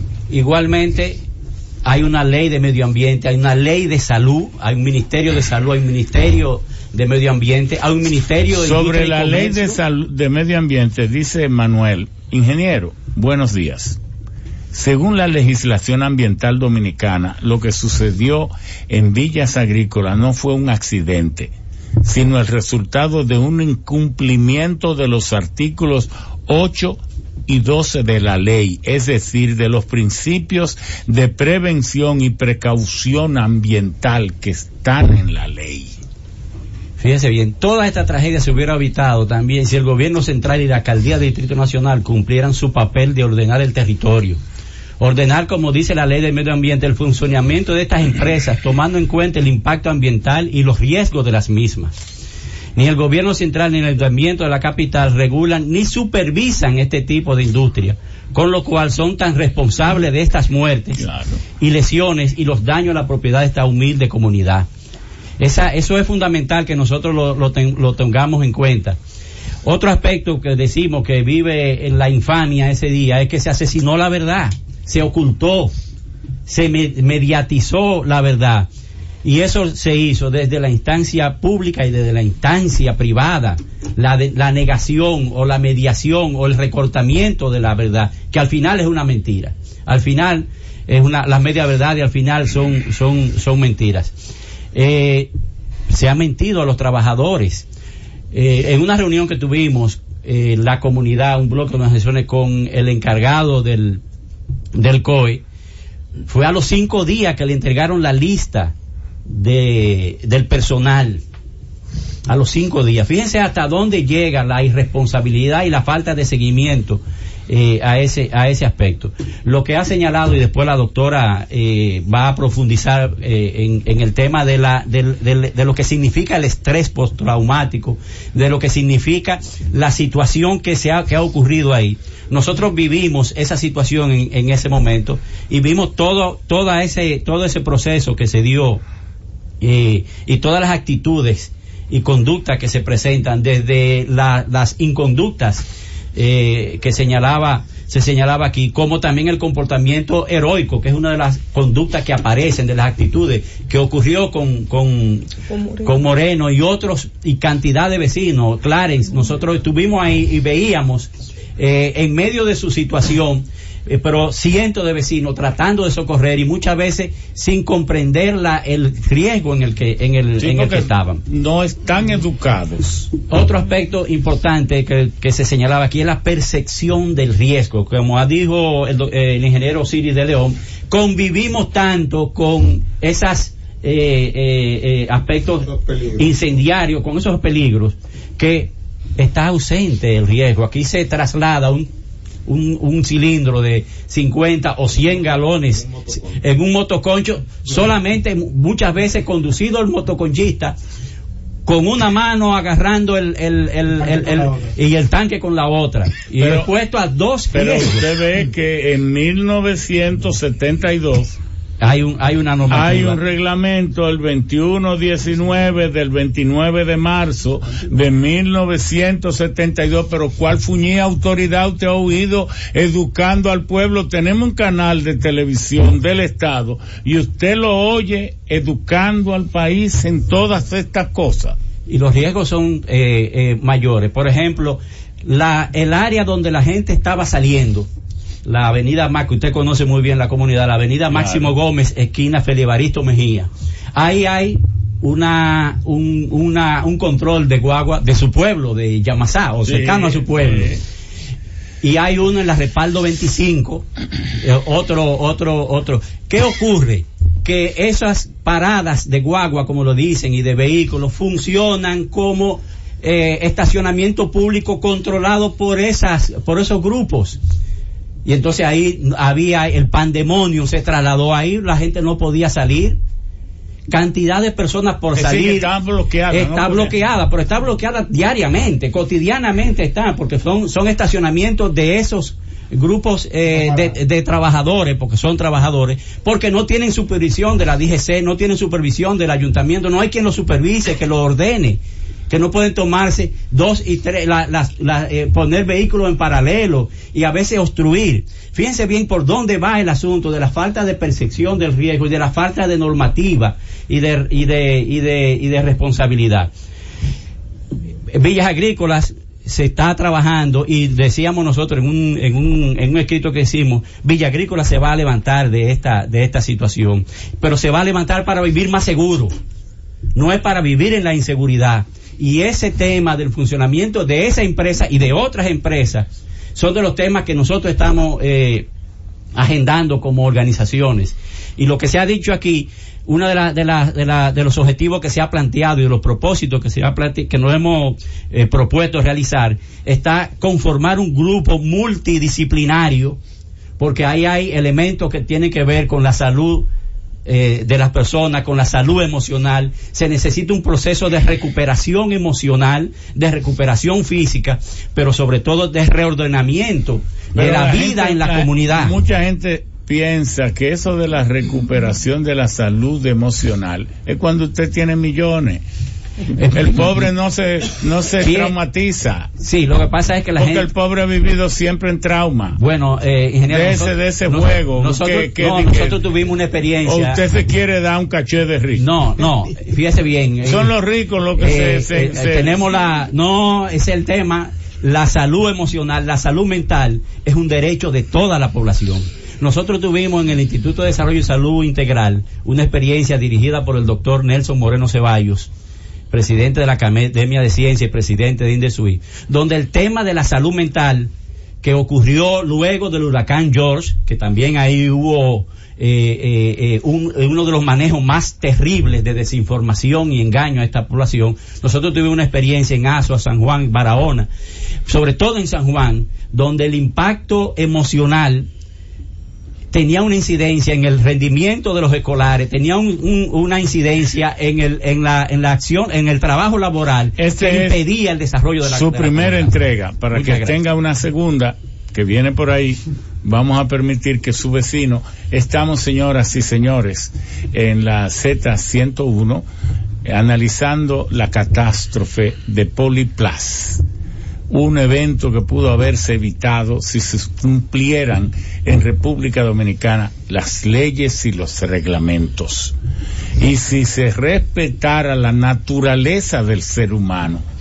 Vivimos nosotros hablando, ustedes saben que hay 3 tipos de religiones en el mundo.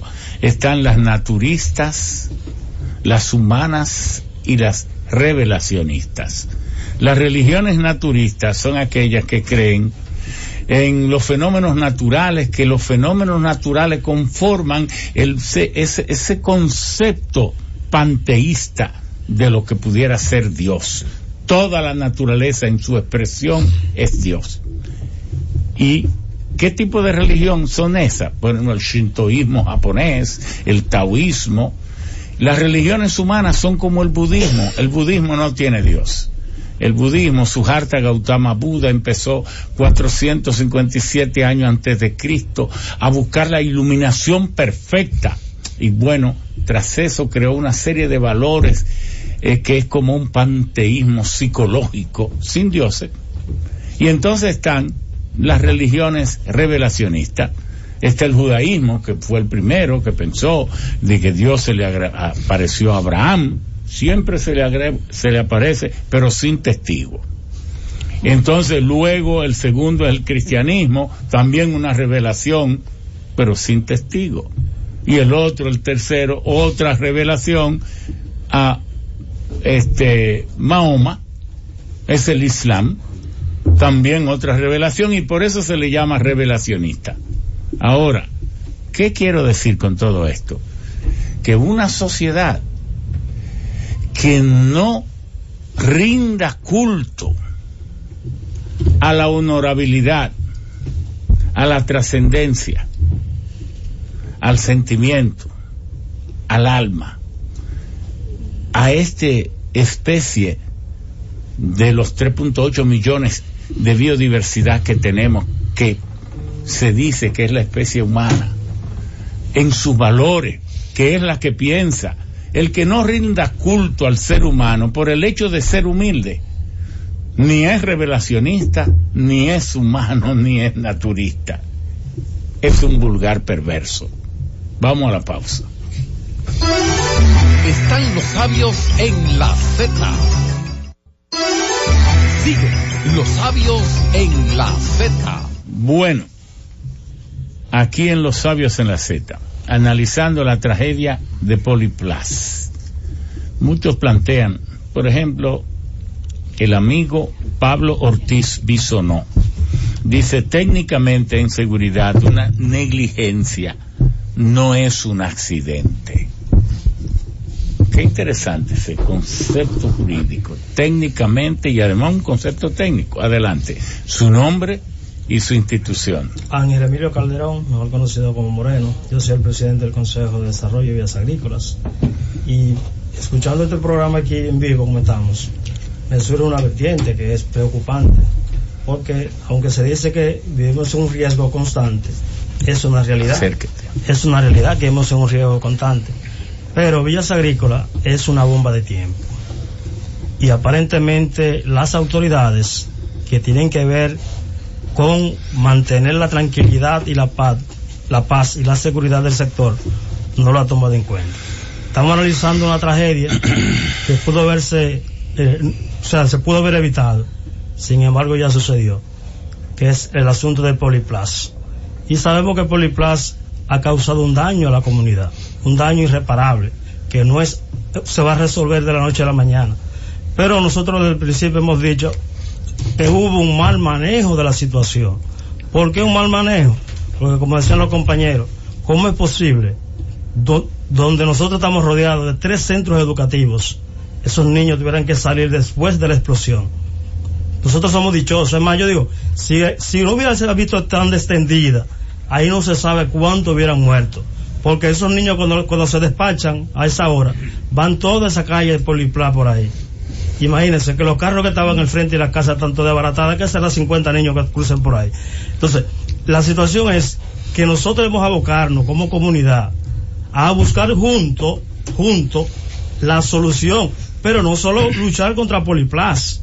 Moreno, dice Mayra Jiménez, en el 2013 en Bangladesh ocurrió una explosión terrible en una empresa, Rana Plaza, 1.127 fallecidos y 2.437 heridos. El Estado, empresarios, sindicatos, las marcas y ONG llegaron a un acuerdo para indemnizar afectados e implementar un plan de industrias seguras y sostenibles.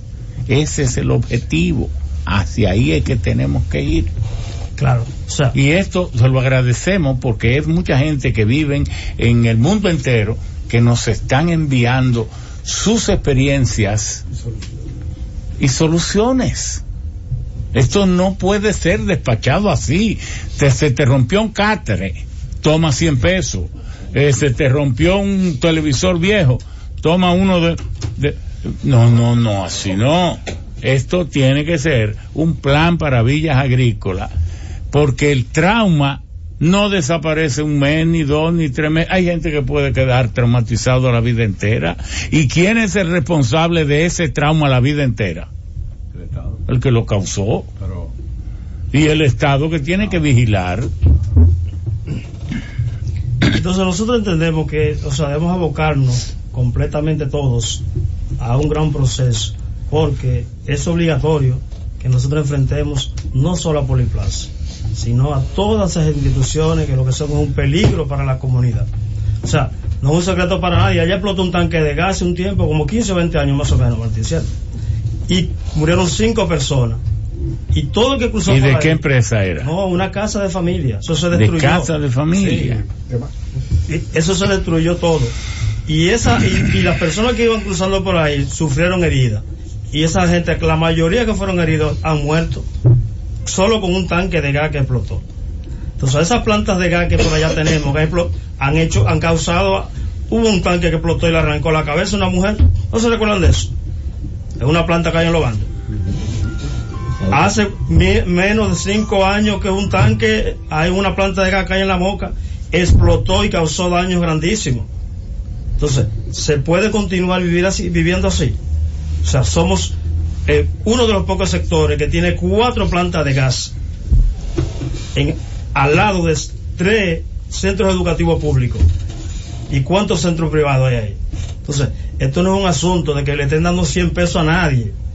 Oiga, con 100 pesos que le están dando, usted le están dando una pastillita para que se le quite el dolor de muela por un ratico y el dolor vuelve y sigue. Si usted no se da un tratamiento a esa muela, la muela sigue con el dolor. Entonces esto es una situación que nosotros tenemos que enfrentarla, porque se ha presentado la oportunidad de que Villas Agrícolas pueda vivir tranquilo. Y que le presten atención a Villas Agrícolas, porque óigame, el país crece 6.7%. Pero eso es el 35% de la población, o 40 tal vez, porque el 60% vive de salario. Y dice, bueno, todas las estadísticas que el 70% gana 20,000 pesos o menos. Pero entonces el Banco Mundial, que es más importante que el Banco Central de aquí, y posiblemente mienta menos, dice el Banco Mundial que el salario en República Dominicana en los últimos 10 años ha perdido el 30% de poder de compra.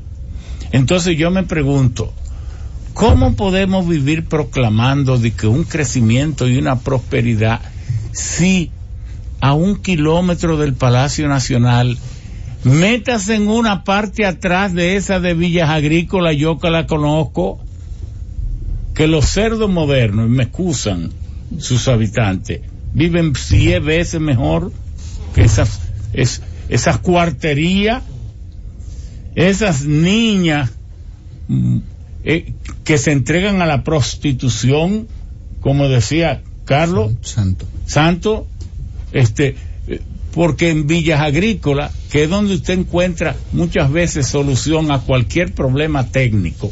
Yo amo Villas Agrícolas y Villa Consuelo, porque una vez yo recibí unos equipos y se lo advertí muchísimo a quien me los iban a enviar, unas máquinas ultramodernas desde Europa, y yo le decía, el ciclaje de la electricidad aquí es 60 ciclos y 220.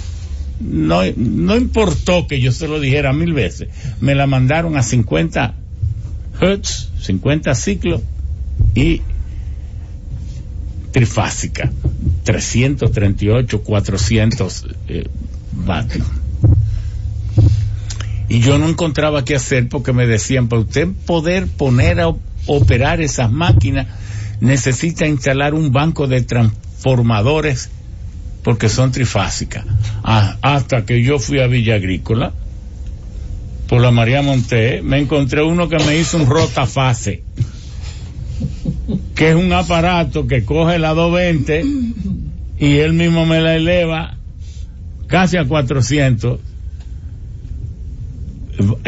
voltios. Es decir, que en esos lugares por ahí le hacen a usted lo que usted quiera. La capacidad tecnológica de este país están en esos barrios. En Villa Consuelo es que usted le encuentra solución a lo que sea. En Villa Agrícola es a lo que sea. En la parte alta a lo que sea.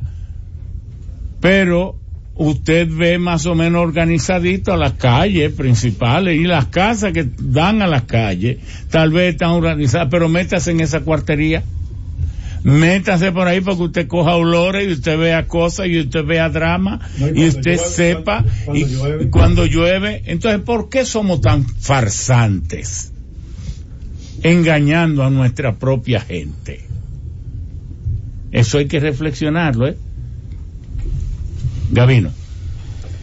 Bueno, muchas gracias. La verdad es que este es un programa extraordinario. Aquí estamos junto a técnicos y junto a en diferentes áreas, psicólogos, sociólogos, y Osiris de León y Ramón Alburquerque. No necesitamos mejores técnicos, no tenemos que exportar los técnicos. Yo quiero ratificar esto. Miren, aquí está los representantes de la comunidad de Villa Agrícola, que va a pasar a la historia como ejemplo de la inseguridad ciudadana. La inseguridad ciudadana se ve en el estado que tenemos, en el gobierno que tenemos, exhibir 5,000 policías que van a salir a la calle en diciembre y que después desaparecen. Gabino Hernández es, junto a Isidro Torres, para mí, dos ciudadanos ejemplares y sobresalientes, porque han dedicado su vida al movimiento comunitario, a defender sus comunidades, a los que no tienen voz, a los que no tienen esperanza, a los que no tienen nada, siendo excelentes profesionales. Y eso es lo que se llama un dirigente de verdad. Gracias por su consideración. Esos son estos compañeros, esta gente, que no se cansan y nunca se van a cansar. Porque han hecho del liderazgo, de la defensa de esa gente, porque aquí hay gente que siempre tienen el afán de ganar mucho dinero para tener muy buenas casas, para tener muy buenas cosas, para salir huyendo de los grupos donde ellos nacieron y se desarrollaron y se formaron. Pero hay dirigentes que no tenemos eso en plan, ¿no? Queremos seguir echando la lucha abajo. Y eso tiene un valor extraordinario, porque eso es ser un auténtico dirigente. Sí, muchas gracias. A toda esta generación que está aquí, que en los diferentes momentos, diferentes escenarios han estado. Gracias, sí. Gracias, Ramón. Sí, nosotros, tanto Isidro como yo, tenemos mucha vinculación con esta gente. Por ejemplo, nosotros estamos en Alianza por el Derecho a la Salud, que ahí hay violación a la ley de salud.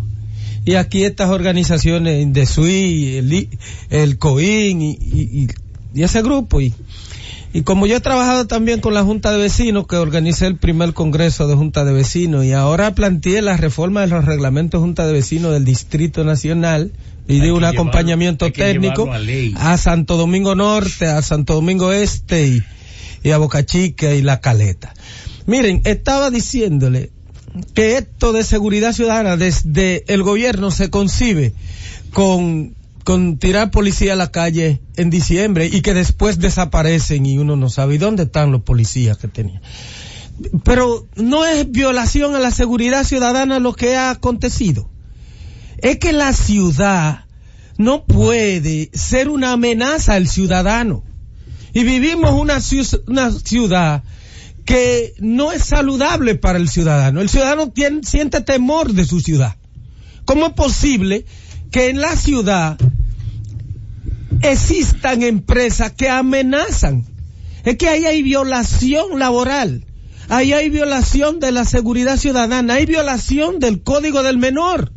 ¿Cómo es posible que haya una empresa bregando con materiales inflamables en el entorno de los centros educativos y que trabajan para la niñez? Y que entonces no conozca el comportamiento de esos materiales inflamables, porque eso es lo grave. Sí, entonces no se educa, el personal no está formado para eso, la comunidad no está formada en evacuación. Y entonces esta ciudad tiene que ser repensada, que hay que hacer una reingeniería. Las empresas tienen que salir, porque es que la ciudad amenaza al ciudadano. Aquí el peatón tiene que caminar por las calles, porque las aceras han sido tomadas. En la contaminación ambiental está presente. Aquí los vehículos y los motores andan virtiendo carbono. No, o el ciudadano le tiene temor al policía en vez de tenerle amor. Porque si el policía le protegiera, él lo amara infinitamente. Oiga, la relación de mayor valor y más expresión emotiva en términos de afecto debe ser entre el ciudadano y el policía, porque es el que está permanentemente exponiendo su vida para protegerlo. Pero en las sociedades donde el Estado es opresor del pueblo y adulador de los poderosos, ricos, entonces la gente le teme al policía, porque el policía no está para protegerlo, está para, por ejemplo, aquí hay 35,000 policías, pero la mitad de los policías están al servicio de cualquiera que se haya robado muchos millones y necesite ser cuidado. La mitad de los policías están protegiendo a esa persona, y entonces no hay policía para proteger los pueblos. Oiga, esto está al revés. Pero además le han generado temor al pueblo por la propia conducta. Usted en medio de la oscuridad lo llaman 3 ciudadanos y usted no cree que lo han... Usted siente menos temor que si hay 3 policías en la oscuridad. La gente le teme, y esos policías lo que están es agarrando a los jóvenes que vienen de su trabajo para la redada, para la cuota, para sacarle al jefe, al superior. Entonces esa es la ciudad que estamos viviendo. Es la ciudad que el ciudadano siente temor. Entonces, esta ciudad hay que repensarla, porque se ha visto que la ciudad cambia solamente si le hacemos avenida y si le hacemos grandes estructuras, pero eso no es. Aquí el centro, la atención primaria, la ley de salud establece la prevención y promoción de la salud. ¿Y cuáles son la prevención? No hay prevención, no hay atención primaria, y eso es violación. Entonces aquí se le está violando el derecho a la ciudadanía, y la ciudad tiene que convertirse en amigable al ciudadano, no en amenaza al ciudadano. Yo no puedo temerle a mi ciudad, yo tengo que sentir confianza en mi ciudad. Y entonces la ciudad de diferentes ámbitos amenaza al ciudadano. La inseguridad ciudadana no se está trabajando, y por eso debe trabajarse. Y déjenme decirle a los líderes de las comunidades, en este momento la compañía está bien asesorada, porque tienen dinero y están pagando muchos técnicos. Ustedes también tienen recursos con que contar. Ustedes van a encontrar, por ejemplo, esa compañera que está hablando ahí, Mayra Jiménez, que es una asesora laboral, una técnica laboral, y ahí hay muchas violaciones laborales. Me atrevo a decirle, porque es mi amiga y sé la vocación que tiene, que a esa ustedes no tienen que pensar en dinero para que Mayra le dé una asistencia. No, pero técnica. Bueno que le paguen cuando haya... Sí, bueno, cuando viene el proceso, bueno, eso hay que indemnizarlo. La compañía en este momento está buscando romper las evidencias, y ustedes tienen que garantizar las evidencias, porque hay violación penal. Y muchos de los que están ahí, que fueron afectados físicamente, debieron ir donde el médico legista. Esta es la primera entrega de Gavino, brillante líder. Cecilio Díaz Carela. Gracias. Cecilio está aquí porque él es un experto en la ley medioambiental, en recursos naturales. Y si algo se violó ahí, ha sido la ley de medio ambiente, la ley 6400. Sí, sobre todo cuando ahora en República Dominicana se ha empezado a usar el gas natural. Y el gas natural, pues, naturalmente es casi 90 y pico % de metano. que sabemos. 99.9. Sí. Bueno, y cuando es líquido es 99.9. Sí, sabemos que el metano es un gas de efecto de invernadero muy agresivo, y en este caso también hubo ahí, con ese escape de gas, daño al medio ambiente, daño a... es decir, ¿qué pasa en República Dominicana? Se considera que es un país de los más inseguros que hay en la región del Caribe, de alto riesgo de inundaciones tenemos a montones, riesgo de que vienen los problemas meteorológicos que afectan a la República Dominicana. Es decir, no estamos preparados para ese tipo de riesgo. Entonces, no hemos preparado nuestro cuerpo de bomberos, porque de hecho los bomberos, en la ciudad, por ejemplo, en casi todos los condominios hay grandes tanques de gas. Y no se hacen inspecciones. Es que habíamos dicho, mentalidad de leña y carbón, y estamos ya usando gas natural líquido. Exactamente, estamos usando gas natural. Pero la mentalidad es de leña y carbón. Pero yo creo que el Estado, el gobierno y el Ministerio de Medio Ambiente deben asumir su responsabilidad en este caso. Y creo que no debe haber ninguna mediación sin la presencia de esa gente ahí. El Estado tiene que estar ahí porque es responsable de que esas situaciones pasen. Recuerdo que hay confusión con respecto a cómo ocurrió el accidente, si ocurrió después que se fue el camión o antes que se fue el camión, pero todo eso son pamplinas de que se hablan porque no se toman las medidas de seguridad necesarias. ¿Y qué importa que ocurriera antes o después? Antes o después. Es más, la ley de medio ambiente contempla que empresas de esa naturaleza tienen que tener un asesor ambiental obligatoriamente. E investiga a ver cuántas empresas hay aquí que tienen asesores ambientales, que reciben inspección del ministerio. El ministerio ya ni siquiera tiene inspectores calificados, tiene pocos. Es decir, el medio ambiente es transversal a toda actividad económica de la República Dominicana. La transversalización del medio ambiente no se ha hecho, a pesar de que la ley se aprobó en el año 2000. Y todavía no tenemos esa responsabilidad de que el ministerio tiene que asumir la responsabilidad de que todo tipo de problema ambiental, y este es uno, porque es un riesgo, y vivimos en la sociedad del riesgo aquí en República Dominicana.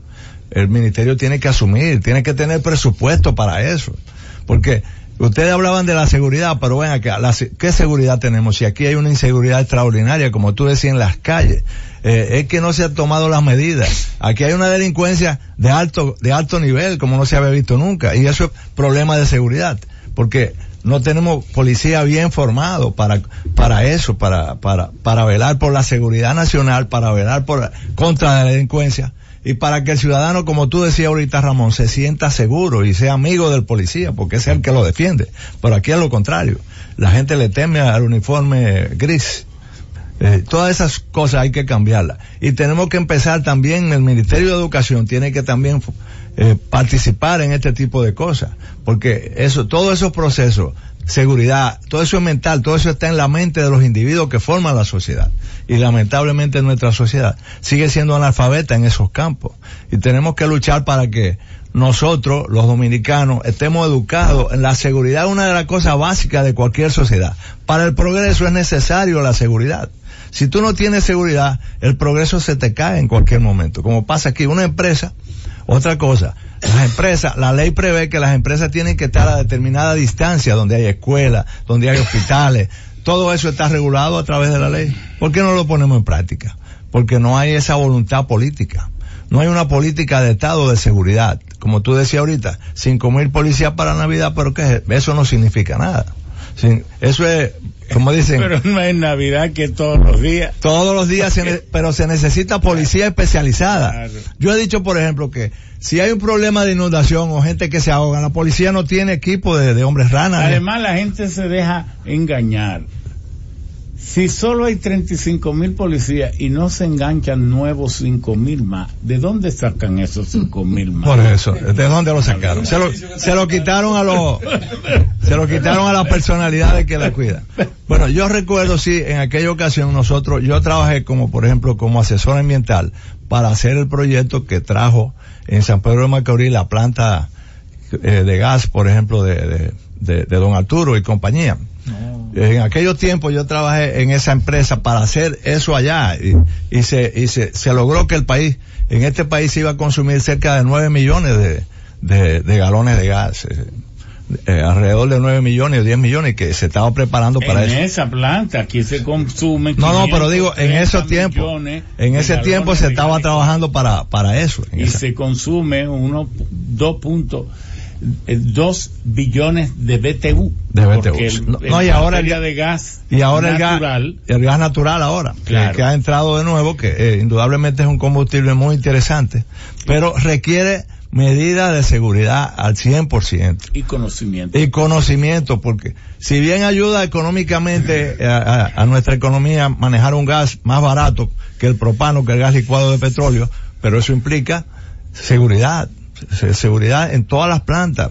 Y eso, como dije, es importante. Es decir, que yo considero que el desastre que ha ocurrido allí, en Villas Agrícolas, amerita que el gobierno reflexione. Amerita que el Estado reflexione. Vamos a ver, doctora. La doctora, que los psiquiatras supieron elegir a Marisol Tavera, además de muy bella, muy talentosa, presidenta de la Sociedad Dominicana de Psiquiatría. Bueno, muy buenos días aún. Dice Remigio que lo excuse, pero que él necesita una pausa. Ok, bien. Están los sabios en la Z. Sigue los sabios en la Z. Agradeciendo a Nicky Medici, que desde Europa nos envía su mensaje también, y a don José Hernández, con un comentario: República Dominicana, paraíso de la impunidad. Bueno, la doctora Marisol Taveras, presidente de la Sociedad Dominicana de Psiquiatría, ante todas estas narrativas sobre que ha escuchado, ¿cuál es su opinión como profesional de la psiquiatría? Bien, bueno, muy buenos días a todos. Muchísimas gracias por permitirme este espacio para poder expresar sobre todo lo que pasó en este evento tan inesperado y traumático.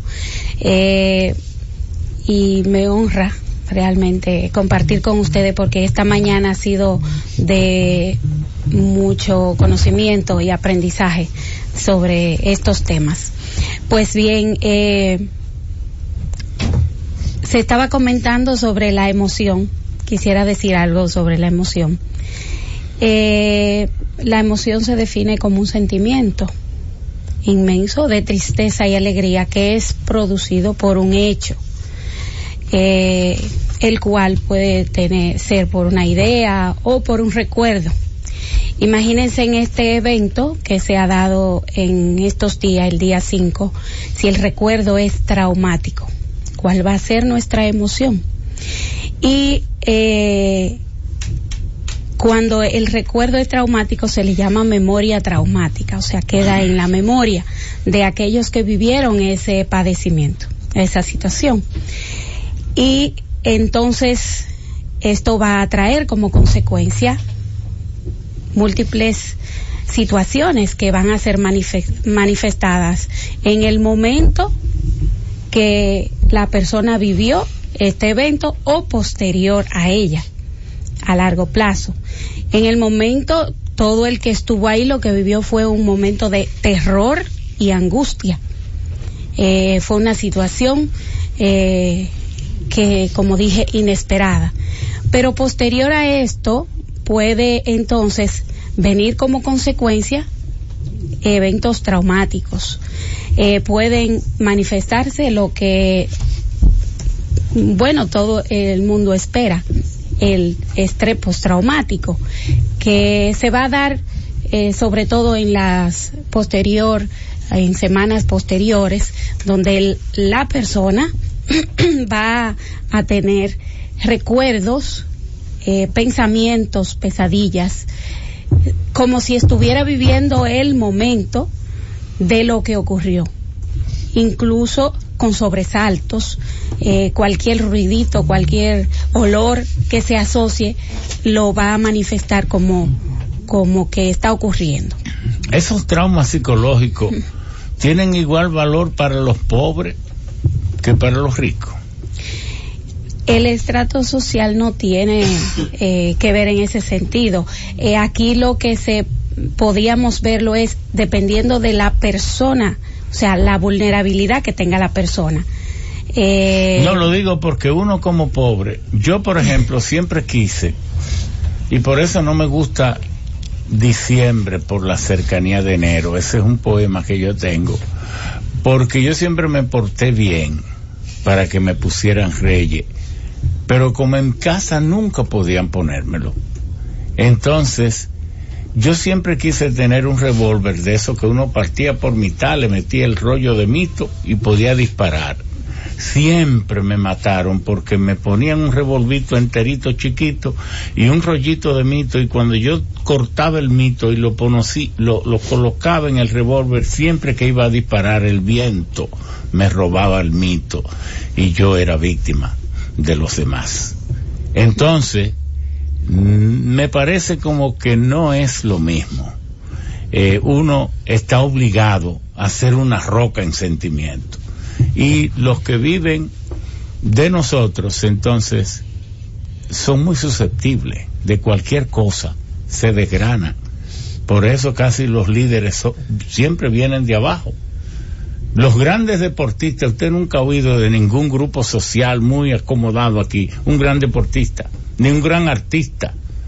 Casi los que siempre sobresalen vienen de abajo, tal vez porque sobreviven a los traumas de las emociones. ¿Será así? Hay diferentes factores que pueden afectar a es posible que yo no tenga razón en nada y me pongo a decirlo. Hay factores que son ambientales, o sea, no es lo mismo una persona que tenga situaciones de familia, de pareja, económica, a una persona que no tenga ninguna. Son factores estresantes a que una persona se convierta en mayor vulnerable a padecer patologías, pero hay también factores que son de personalidad, hay factores que son genéticos, o sea, son múltiples los factores, y dependiendo de la vulnerabilidad que tenga el individuo, pues con más facilidad va a desarrollar alguna enfermedad mental. También ya dentro de los que han conversado, hablaron de que niños han estado, que no quieren volver a la escuela o que no quieren presentarse, y ahí vienen el desarrollo de los trastornos evitativos, que también se pueden presentar posterior a estos eventos traumáticos. Evitan ir, entonces se convierten en personas que no funcionan porque no quieren llegar, no quieren estar ahí porque le da terror.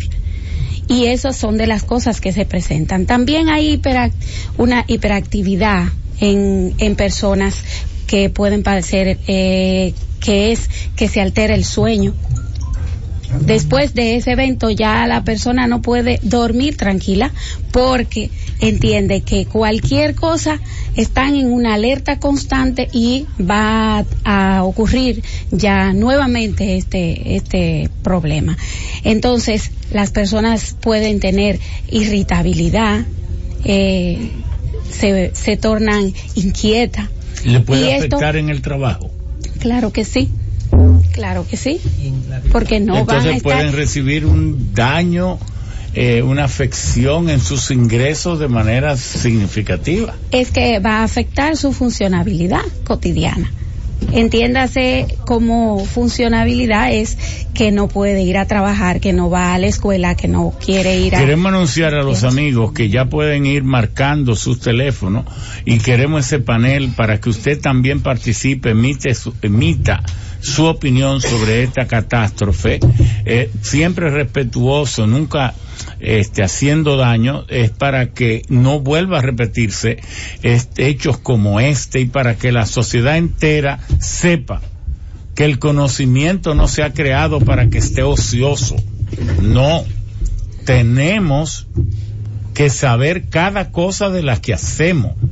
No podemos seguir con esta mentalidad de leña y carbón cuando ya estamos utilizando gas licuado de petróleo, y cuando la electricidad ya ocupa todos los espacios de nuestra vida, cuando el principal combustible ya no es la gasolina y el diésel, sino el gas licuado de petróleo, ya se está consumiendo 530 millones de galones y la gasolina ha bajado de 450 a 300 millones y seguirá bajando, y cuando los autos empiecen a ser casi todo eléctrico, todo será diferente. Entonces tenemos que vivir en un aprendizaje permanente. Adelante. Quiero decir que ahora mismo todo el que estuvo por ahí y cerca o no cerca a que tuvieran víctimas, o sea, familiares que tuvieron personas que murieron pero que no estaban cerca, están viviendo lo que se le llama un duelo normal. El duelo normal tiene que ver con una pérdida, que no necesariamente es una pérdida de una persona, sino también la pérdida de materiales. Aquí se mencionó que perdieron su casa, que perdieron sus bienes, sus vehículos, sus cosas. Espérese que ahora llega en medio del duelo la alegría de las pizzas Italia Express. Por lo menos esa compensación uno tiene de que ha llegado las jugosas, nutritivas pizza Italia Express, que está en la Correa Isidrón, en Honduras,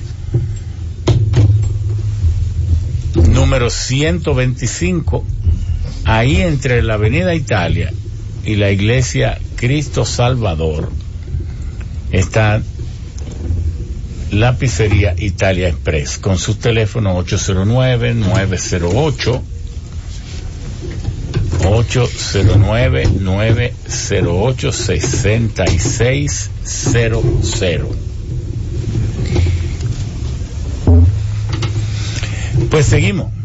Bien, entonces también posterior, o sea, pasado unos meses, pudiera ser que estas personas quedaran con no poder superar estas pérdidas y entonces desarrollarse lo que llamamos depresión.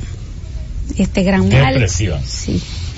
A este gran mal que afecta al mundo entero y que bueno, ha ido ocupando posiciones para ser una de las patologías más temidas por el área de nosotros. Entonces, tenemos un gran reto, trabajar con todas estas personas, y bueno, nos ponemos a la disposición como institución, exacto, como Sociedad Dominicana de Psiquiatría, para dar respuesta en lo que nos compete. Bueno, eso merece un aplauso. La Asociación Dominicana de Psiquiatría de la República Dominicana. Y entonces vamos a celebrar que ahora se va a hablar con más energía con la pizza Italia Express. Sí. Así. Pues muy bien. Vamos a ver cuántos amigos ya están marcando. Ya vamos a abrir aquí mismo. Adelante, por favor. Buenos días. Buenos días. Ya está Víctor Latino desde la Caoba, en Dominicana y al mundo. Muy bien. Los líderes tienen que ser líderes, no líderes, porque los líderes ni piensan ni quieren serlo. Gracias. Sí. Se refiere a... Adelante. Bueno, mira, sí. Creo que ya es hora, con esta tragedia que pasó, de que el Estado Dominicano empiece a revisar todas esas bombas que están en urbanizaciones y están que hay 2 y 3 colegios a su alrededor. Yo creo que ya es hora de que se evite otra desgracia. Sí, muchas gracias por su participación. Adelante. Sí, buenos días, Darío Montaño desde el Sánchez Payá. Yo soy el director de prensa de los derechos humanos sin rostro. Me dirigí hace varios días precisamente a la comunidad afectada y noté que esa comunidad está completamente a nivel psiquiátrico desordenada. Visité a la señora esposa del señor que murió en el fuego, que dejó los 4 niños, y cuando me mandó a pasar en la casa me advirtió de que no quería ofenderme. ¿Por qué? Porque está muy agobiada según ella. Y cuando paso a hablar con los moradores que están al frente, también están completamente desordenados psicológicamente, y exigimos de salud pública que formen precisamente un equipo de psicólogos para que ayude a esa comunidad. Muchas gracias, estaremos en sintonía. Muy bien, estamos saludando a Minaya allá en Monteplata, que es un fiel oyente y que valora muy en alto este programa y el esfuerzo que hacemos. Adelante. Sí, buenos días, Ramón. Antonio Romero, rentante Ruperón. Muchas gracias. Muy bien, Ramón. Ramón, con relación al caso de aquí, del instante Ruperón también, porque hay muchas bombas tiene que ver esta preocupación que dio el señor que me antecedió a abrir, con relación a que el Estado debe regularizar ese tipo de cosas, porque la verdad es que puede venir muchos problemas. Por ejemplo, hay un caso de una bomba que donde en la área donde está, hay casa adentro, inclusive no se han vendido las casas, no han comprado, y esa gente vive ahí, y eso puede ser preocupante también. Es decir, que tenemos que entender que eso puede suceder en otro momento, en otro barrio, en otra situación de eso. Sí, muchas gracias. Estamos para que usted nos dé su opinión sobre el tema de Poliplas. ¿Qué amenaza hay en su barrio? ¿Qué amenaza hay en la zona donde usted habita que usted crea que pueda preverse para que no vuelvan a ocurrir casos como este? Adelante. Sí, buenos días. Sí. Bueno, mi opinión es que con tantos sabios tan preparados, muchos han estudiado en Estados Unidos gracias al pueblo dominicano que le han otorgado becas, pero ¿por qué no pudieron prevenir nadie esto? ¿Qué es lo que pasa? Es que todo tiene que ser por un cheque. Gracias. Muy bien. Bueno, nosotros vivimos aquí llamando la atención de las autoridades de manera permanente, no esta vez, siempre, tanto Siri como nosotros, sobre estas estaciones. Esa observación va 100% dirigida a las autoridades y a las empresas, porque son los responsables de aplicar las normas. Nosotros podemos hacer un trabajo de prevención, de buena voluntad, pero esto es una cuestión de responsabilidad y de cumplirla. Adelante. Sí, buenos días. Carmen de Villaura. Yo quiero que usted me diga, esto que quieren ahora poner de que a vender gas junto con gasolina y gasoil, porque ahora la quieren ligar a 3. Entonces quiero dar una opinión sobre la carretera de los beisbolistas. Se camina un pedacito, tenemos frente a clínica, bomba de gas, de combustible, y aquí no se regula nada. Lo que pasa es que aquí todo lo politizan porque se creen que los periodistas son los que tienen derecho a estar en todo eso.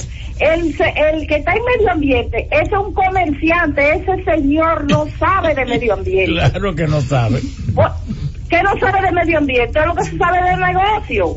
En ingeniería en mina, que pongan un experto ahí que sepa de eso. Los combustibles que está Felucho Jiménez, ese no sabe ni un carajo de eso. Lo que todo es político, porque se creen que ellos son los científicos de la NASA, que son los que más saben, y no saben nada. Hasta que eso no se regularice con gente que sepan, vamos a tener este desorden, porque esto es lo que pasa, es un desorden, y a Danilo Medina no le duele el pueblo, es un indolente.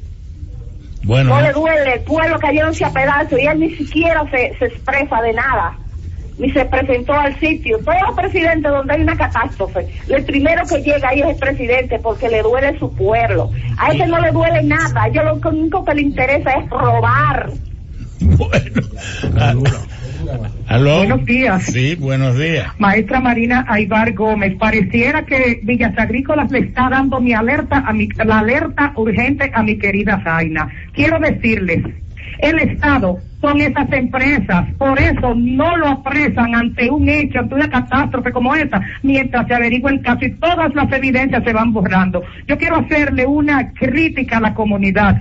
La comunidad me parece que anda muy dispersa, y una manera que tiene de honrar a las víctimas es agruparse y organizarse un poco más. Por ejemplo, el caso de Villas Agrícolas es un caso nacional. Ellos deberían en estos momentos tener un dispositivo comunicacional emergente, un blog, por ejemplo, que es gratuito, y decir a la comunidad esas informaciones que están aflorando ahí, que la comunidad nacional no sabe, pero que es lo mismo que va a pasar en cada comunidad. Es muy fácil la comunicación de emergencia, señores, para que la gente se sensibilice como lo está haciendo hoy desde el programa.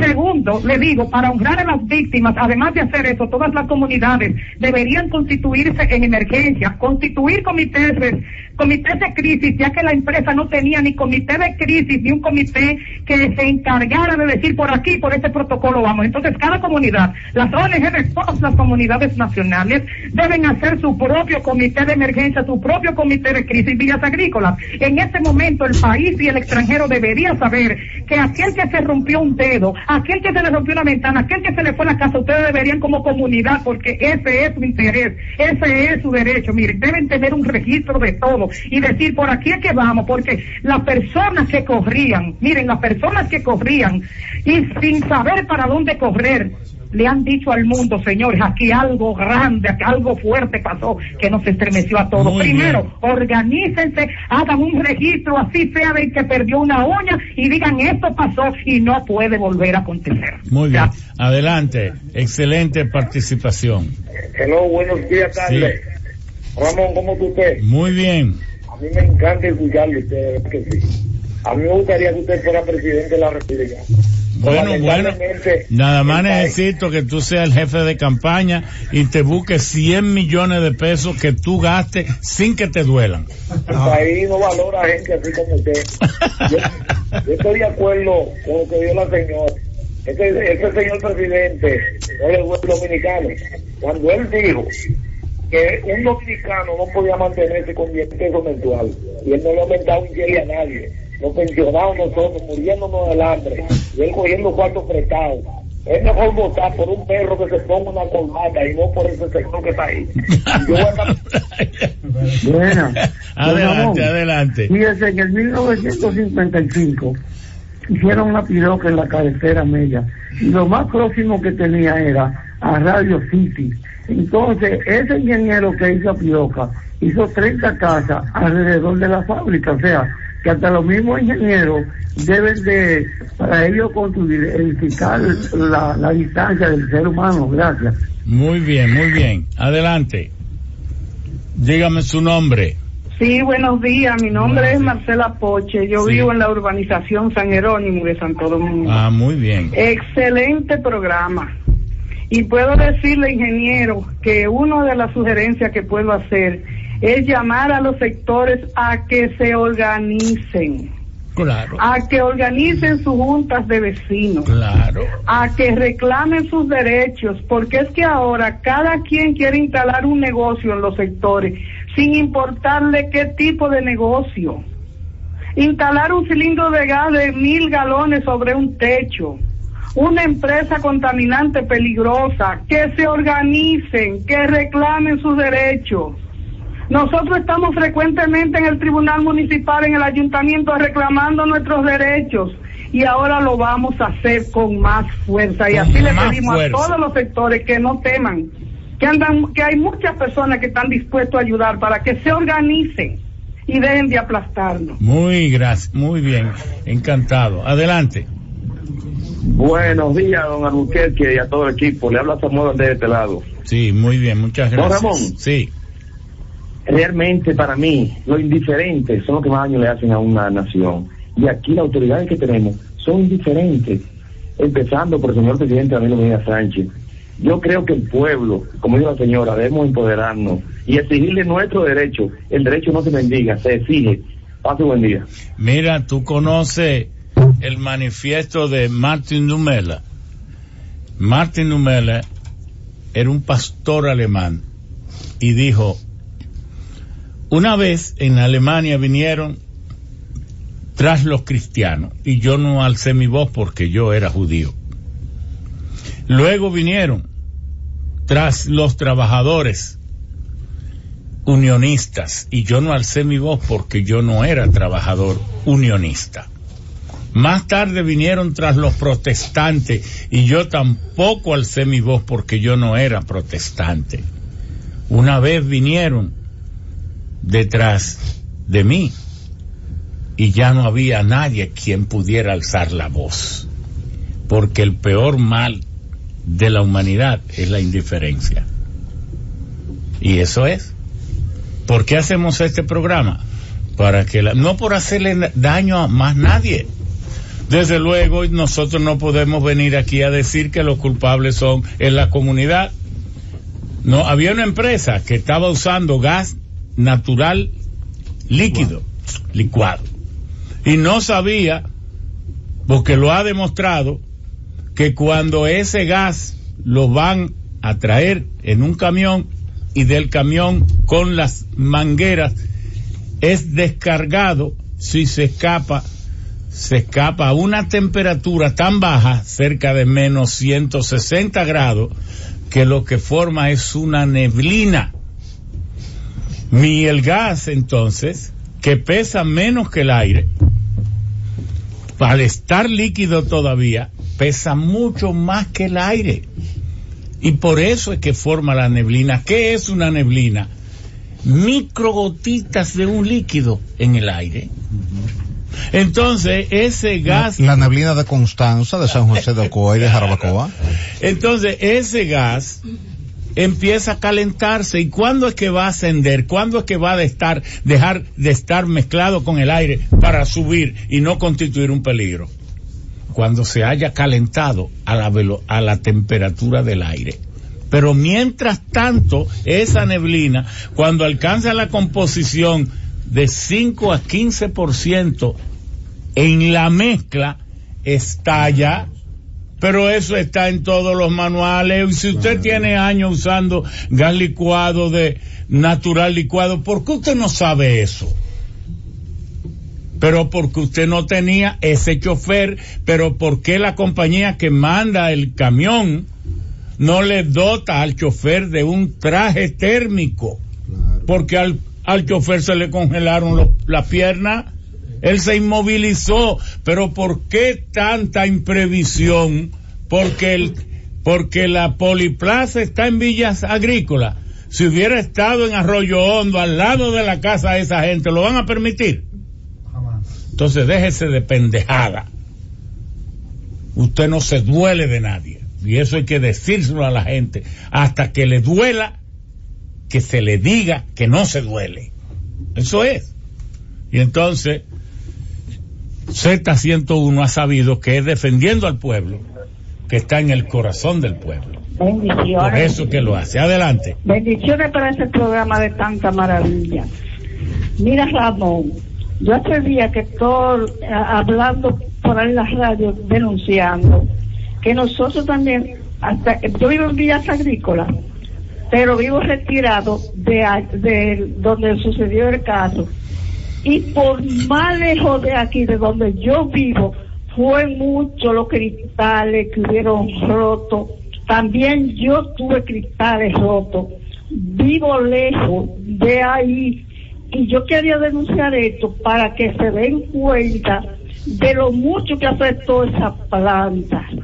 Mira, Ramón, ¿sí? Yo tuve una experiencia seria aquí en mi lugar, en mi casa. Tenía una panadería, y esa panadería, Ramón, nosotros vivimos en una segunda planta, y la panadería acertaba con el caliente hasta la segunda planta de donde vivíamos. Me gustaría que sí, que hicieran como una reunión a recolectar todos los daños que hubieron fuera, para que sí la gente de verdad, Ramón, sepa que no se debe tener una situación así. También yo recibí daños, mi Ramón. Ay, sí, bueno, entendemos todo el sentimiento. Ahora vamos a pedirle a Osiris, porque ya el programa tiene que terminar. Todo el mundo tiene 2 minutos para dar su resumen apretadito de lo que saca como experiencia de esta maravillosa situación. También nos van a hablar de unos libros y de unos del resultado de algunos eventos en turismo. Gracias, Ramón. Ciertamente el ser humano aprende de sus errores, y creo que en esta ocasión la sociedad dominicana tendrá que aprender de este error, de esta tragedia, de este dolor. Y creo que ya comenzamos a aprender, porque vi que el pasado jueves la Cámara de Diputados conoció y aprobó el proyecto de ley de ordenamiento territorial. Y esto es fundamental, pues, aunque la gente no ve el vínculo directo, un plan de ordenamiento territorial nos lleva a ubicar cada cosa en su justo lugar a nivel del Distrito Nacional y a nivel de todo el territorio nacional. El segundo aspecto importante es que yo estoy seguro que a partir de ahora los camiones tanque que transportan gas natural licuado llevarán, además del conductor, un acompañante entrenado y certificado. ¿Pero certificado por quién?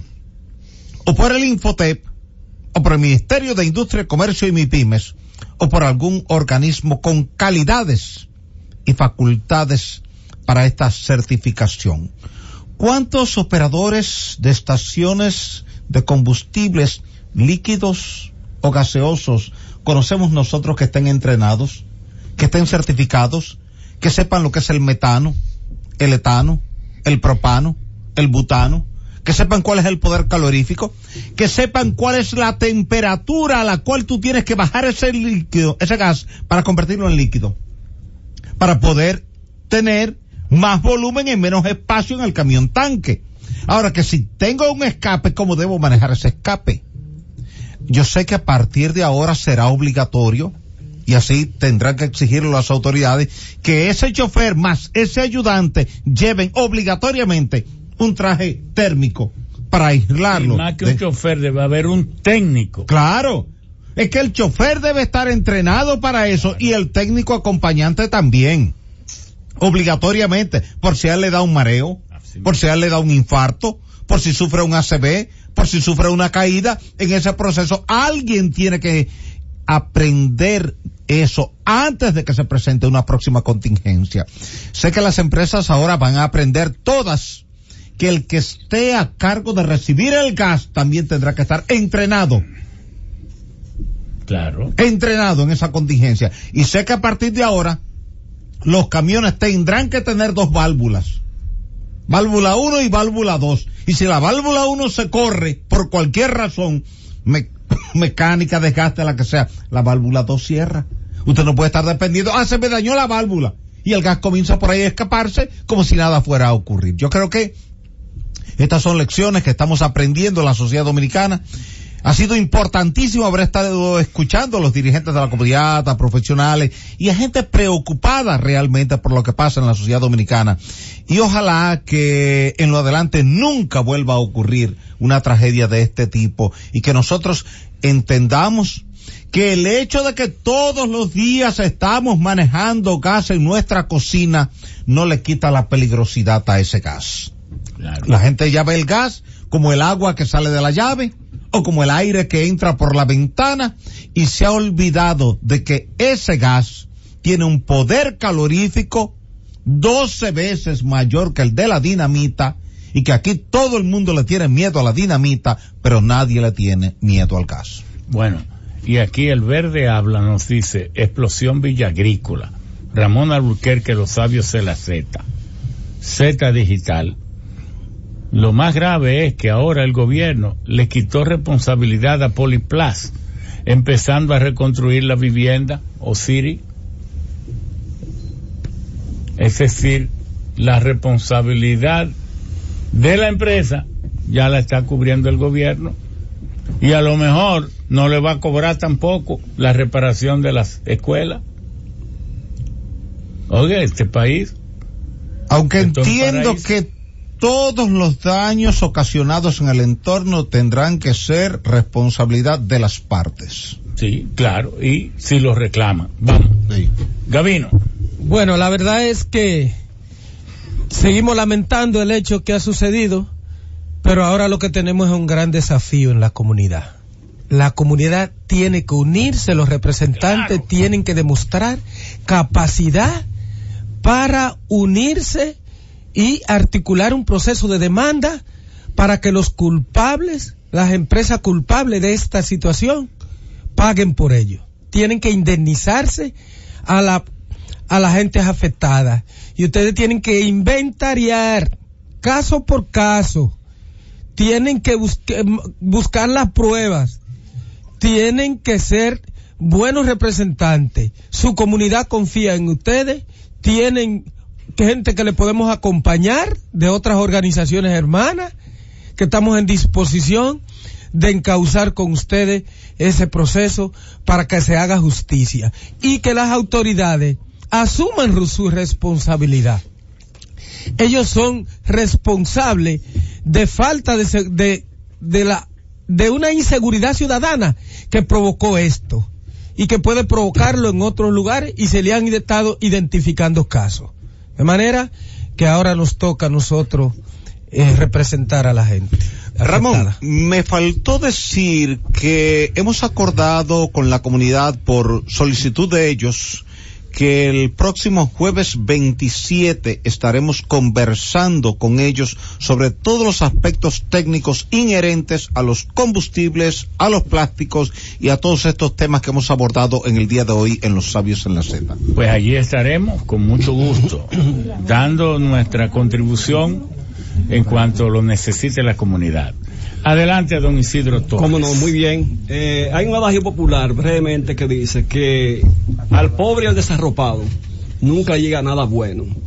Desde que pasó la explosión simultáneamente, y lo decíamos ahorita fuera del aire, vino una manada de delincuentes de diferentes lugares y fue a saquear a las víctimas de esta desgracia.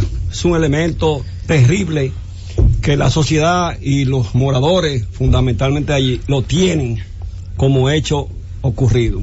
Ocurrió al mismo tiempo que después de eso, allí 2 o 3 días después, ocurrió un incendio de una guagua en medio de una planta. Eso fue un corre-corre, pero en medio del dolor, yo recuerdo que la comunidad, agolpada y preocupada por la situación, se presentó a buscar informaciones, y el Estado, a través de la Policía Nacional, decidió dispersarlo a bombazo, y muchas personas se lastimaron, muchas personas resultaron averiadas y heridas como consecuencia de ese hecho. Y como si esto fuera poco, y usted hablaba de las viviendas que refirió el señor, como parte del asistencialismo y la politiquería de este gobierno, allí fue y se instaló una gran valla con una foto sonriente del presidente de la República, cual si se tratara de una profanación.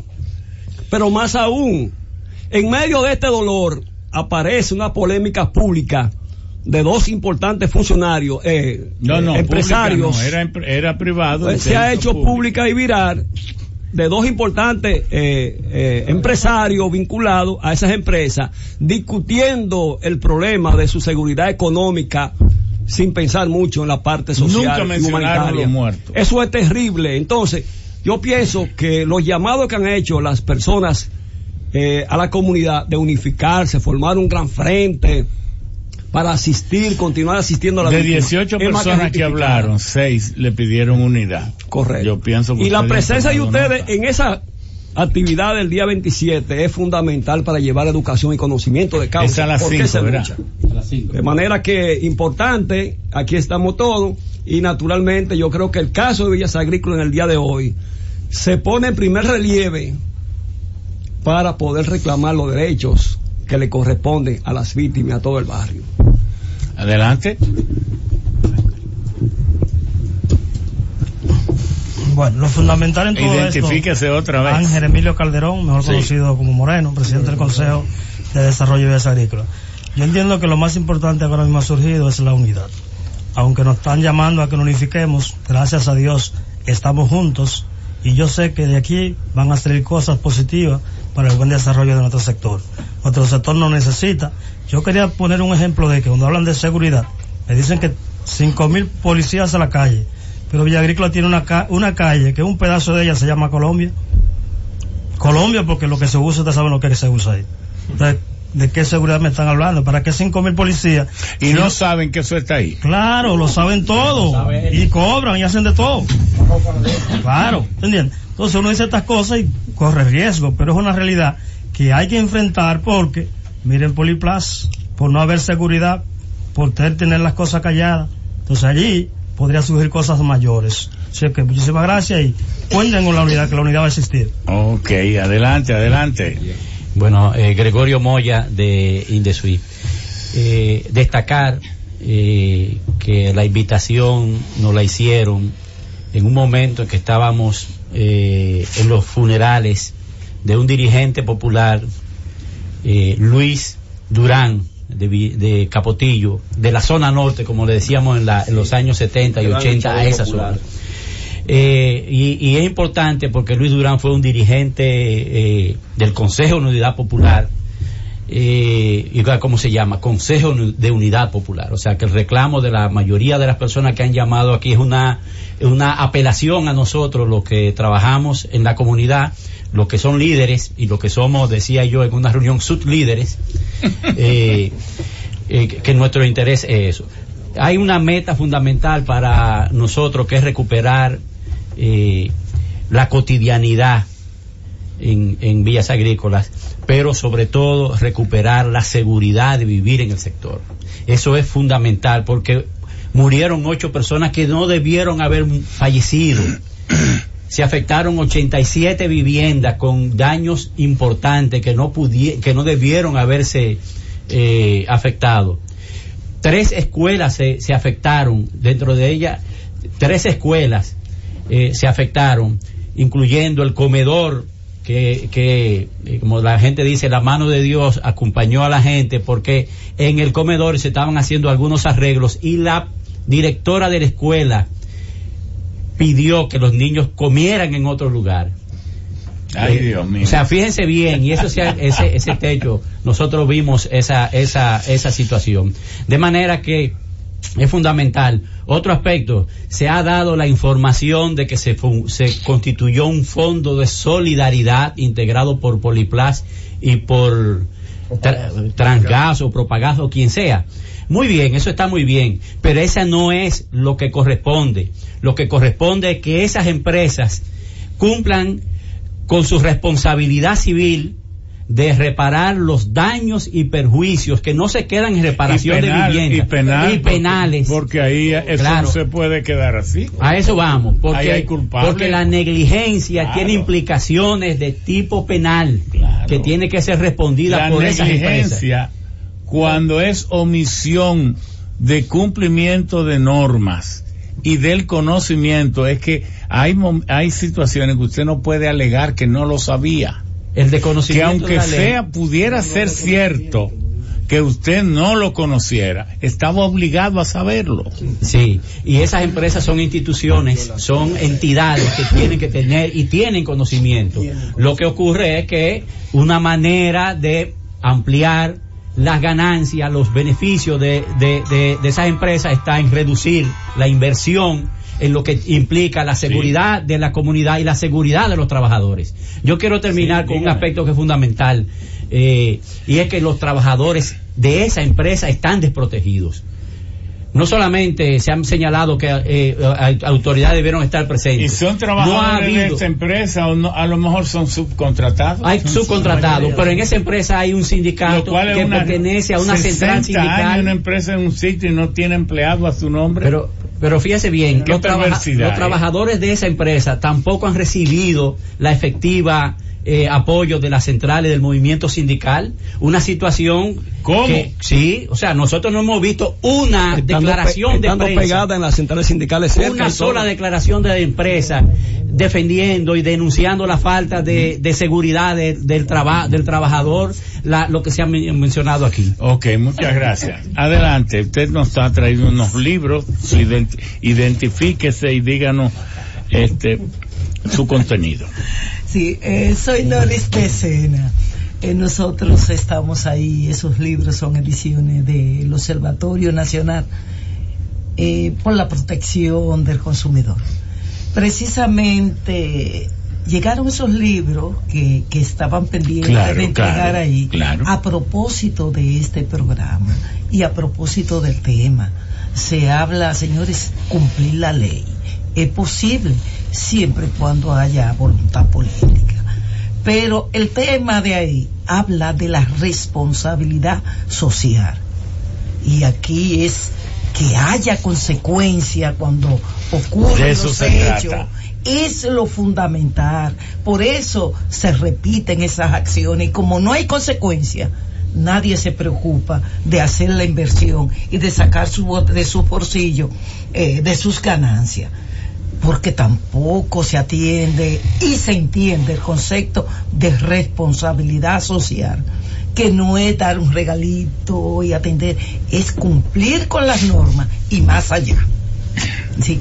Entonces los dos textos son sobre obsolescencia programada. Ya en Europa se hace movimiento donde se obliga a las empresas a que no limiten el tiempo de duración de los artículos, porque por eso toda la contaminación, ustedes ven el problema de cambio ambiental que se trabajó. Entonces, para evitar eso, hay que buscar dónde está la raíz.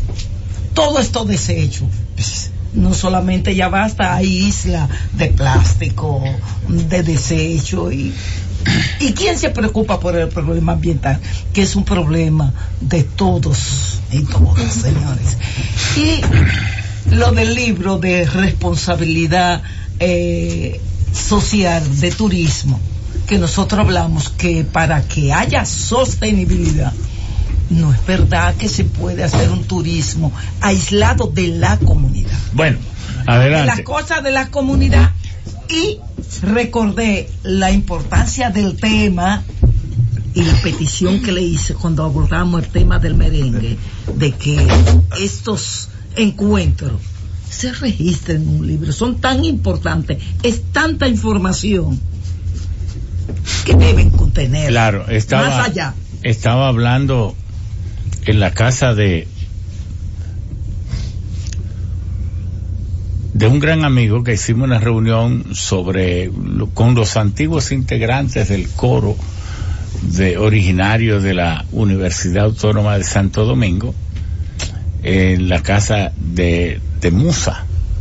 Estaba ya también Cecilio Díaz Carela y su esposa y un grupo de amigos. Y entonces Fernando Arias y Cheo Zorrilla y nosotros convinimos en hacer un programa especial, hacer un programa que trate sobre el bolero y sobre los más grandes compositores y hacia dónde va como ritmo y expresión del sentimiento. Y lo vamos a invitar, y ustedes saben, para ese momento. Carela. Muchas gracias, Ramón, y gracias a todos los compañeros que aquí se encuentran.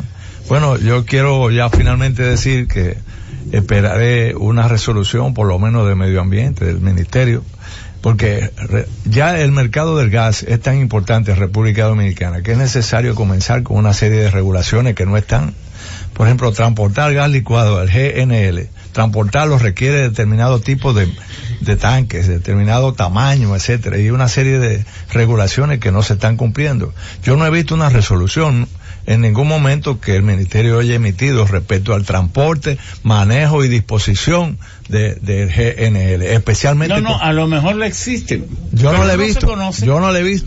Como esa de 21-19. Sí, pero lo que quiero decir es que es necesario que ahora esto nos sirva de experiencia, claro, para que regulemos un mercado tan importante, porque el medio ambiente es importante en la economía, porque cuando tú compites, tú tienes que competir en condiciones ambientales donde todos tengan la misma exigencia, y no puede ser que una compañía compita en condiciones desigual con otra, no cumpliendo con las reglamentaciones ambientales. Exactamente, Santo. Vamos a saltar a ti para que terminemos en la psiquiatra. Yo quiero poner a disposición del Centro de Orientación e Investigación Integral, COIN, tenemos un grupo de psicólogos, de médicos, tenemos un observatorio de derechos humanos a todas las comunidades de Villa Agrícola, así como a sus organizaciones, que damos servicio gratuito. Pero ¿qué COIN si quedó hecho pedazo? Usted me enseñó. Hemos habilitado una parte para dar esos servicios. Tenemos de hecho una unidad móvil. ¿Quién le va a reparar eso a ustedes? Bueno, se supone que nosotros estamos haciendo las gestiones a través del consejo para que la aseguradora vaya allá. Ok, pues muy bien, adelante. Sí, Nosotros, Clarence Vera, presidente de la Junta de Vecinos, Anadesia Eduardo, nosotros nos sentimos muy bien con esta invitación de ustedes, con dos profesores como son ustedes. Ya el ingeniero no había visitado en el sector. Quisiera que me permitieran, no alabando a nadie, pero quisiera que me permitieran, usted me permitiera mentar tres instituciones, que, fíjese, la primera institución que llegó, hay que ser sincero, la primera institución que llegó después de la explosión al sector fue Obra Pública. La segunda institución que llegó fue el síndico del Distrito Nacional y dejó instalado allá al señor José Miguel Cabrera, que no salió del perímetro hasta amanecía ahí. Y otra cosa, que nosotros le damos las gracias infinitas al licenciado Chanel Rosa Chupani, que fue el director nacional de salud, que nos llevó los psicólogos y psiquiatras, y también fue la persona que hizo el enlace entre nosotros y el grupo Diezco, que nadie lo había hecho, y se lo agradecemos. Ok, pero déjense de estar agradeciendo, que esas son instituciones que le pagamos para que hagan eso. Menciónalo cuando no lo hagan, pero cuando lo hacen no hay nada que mencionarle, porque para eso existe. Porque el que yo ascienda a mi hijo no me lo tiene que agradecer, porque yo existo, yo fui que lo traje al mundo. Así mismo, el gobierno cuando hace algo, no hay que estar agradeciendo, hay que estar recriminándolo si no lo hace. ¿Por qué? Porque si no se ve como una genuflexión y el ciudadano parece ser como que no entiende que él es sujeto de derecho. Es que es una obligación, es que lo dice la Constitución, es que lo dicen sus leyes orgánicas. Y si no lo hace, hay que meterlo hasta preso. Y el caso sucedió porque no estaban cumpliendo con sus responsabilidades. Entonces, eso mismo que estaban ahí es que no cumplieron porque también Salud Pública en la ley que fue aprobado cuando yo fui presidente, tiene la obligación de ir a prevenir todas esas cosas y no lo hacen. No hay que hay que agradecerle porque no cumplieron siquiera con el mandato de la ley. Es que no cumplen. Salud Pública tiene un departamento de salud ambiental. Que sí. No, hay una cosa preocupante. Perdón, queda Ana Julia. Una cosita. Sí. La invitación que le hicimos para participar el 27. Nosotros también el 27 tenemos una actividad folclórica, que esta reunión que vamos a realizar en el día de hoy, a tratar de que si en la misma actividad folclórica sea la participación de ellos. No, déjeme decirle, yo tengo mi experiencia. Si usted junta fiesta con conferencia, la fiesta se traga la conferencia. No. No me tengan ni cercano ninguna fiesta ese día. Vamos a hacerlo, que sea el día que pueda hacer, ¿verdad, Osirio? Sí, le quita la solemnidad y sí, entonces nosotros vamos a ir muy concentrados. Miren, esto es educar un pueblo. Es la cosa más bella del mundo. Para mí eso no significa ningún sacrificio, ni hay que agradecérmelo, porque yo cumplo con mi deber de ciudadano. Además es lo que yo me he impuesto que quiero hacer durante mi vida. Nadie tiene que agradecerme nada a mí, nada, porque yo lo hago. Por eso yo ni cobro en este programa ni nada, porque esa es mi vocación, solo que me sale del alma. Porque hay gente que nos hemos impuesto determinadas cosas y no queremos. Yo nunca he cobrado, por ejemplo, en el gobierno, por más usted o yo, que yo fui presidente del Senado, yo entonces tenía una institución que yo le donaba, y como yo tuve que caminar 6 años a pie de Gonzalo a Sabana, entonces yo tenía 18 autobuses transportando todos los estudiantes de mi provincia durante años. Un centro clínico haciendo, dice las guaguas amarillas hay cosas que uno tiene porque uno quiere tenerlo, de manera que cuenten con nosotros, pero no lo junten con muchas cosas, porque cuando viene a ver hasta uno mismo sale bailando. Bueno, Mi nombre es Ana Julia Núñez Reynoso. Estoy aquí como parte afectada, también en representación de los otros de afectados. Los demás afectados. No quiero dejar pasar y decir que también yo formo parte de una organización comunitaria. Yo formo parte de la Asociación de Comités de Ama de Casa, donde realizo una labor comunitaria. Quiero o creo que el ministro de Educación debe organizar un plan de evacuación para llevarlo a las escuelas. Otra parte también es que cuando la doctora hablaba ahorita de los traumas que pueden o que pudo o que ocasionó esta tragedia. Yo me describía, o sea, yo sentía que ella estaba describiéndome a mí, porque en las noches me siento insegura, no puedo dormir. Anoche yo estaba acostada y como a las 11 escucho como fuego artificial, disparo, y me quedo ahí. Quiero pararme, pero no quiero pararme. Entonces luego digo, no, pero déjame salir para ver qué es lo que está pasando.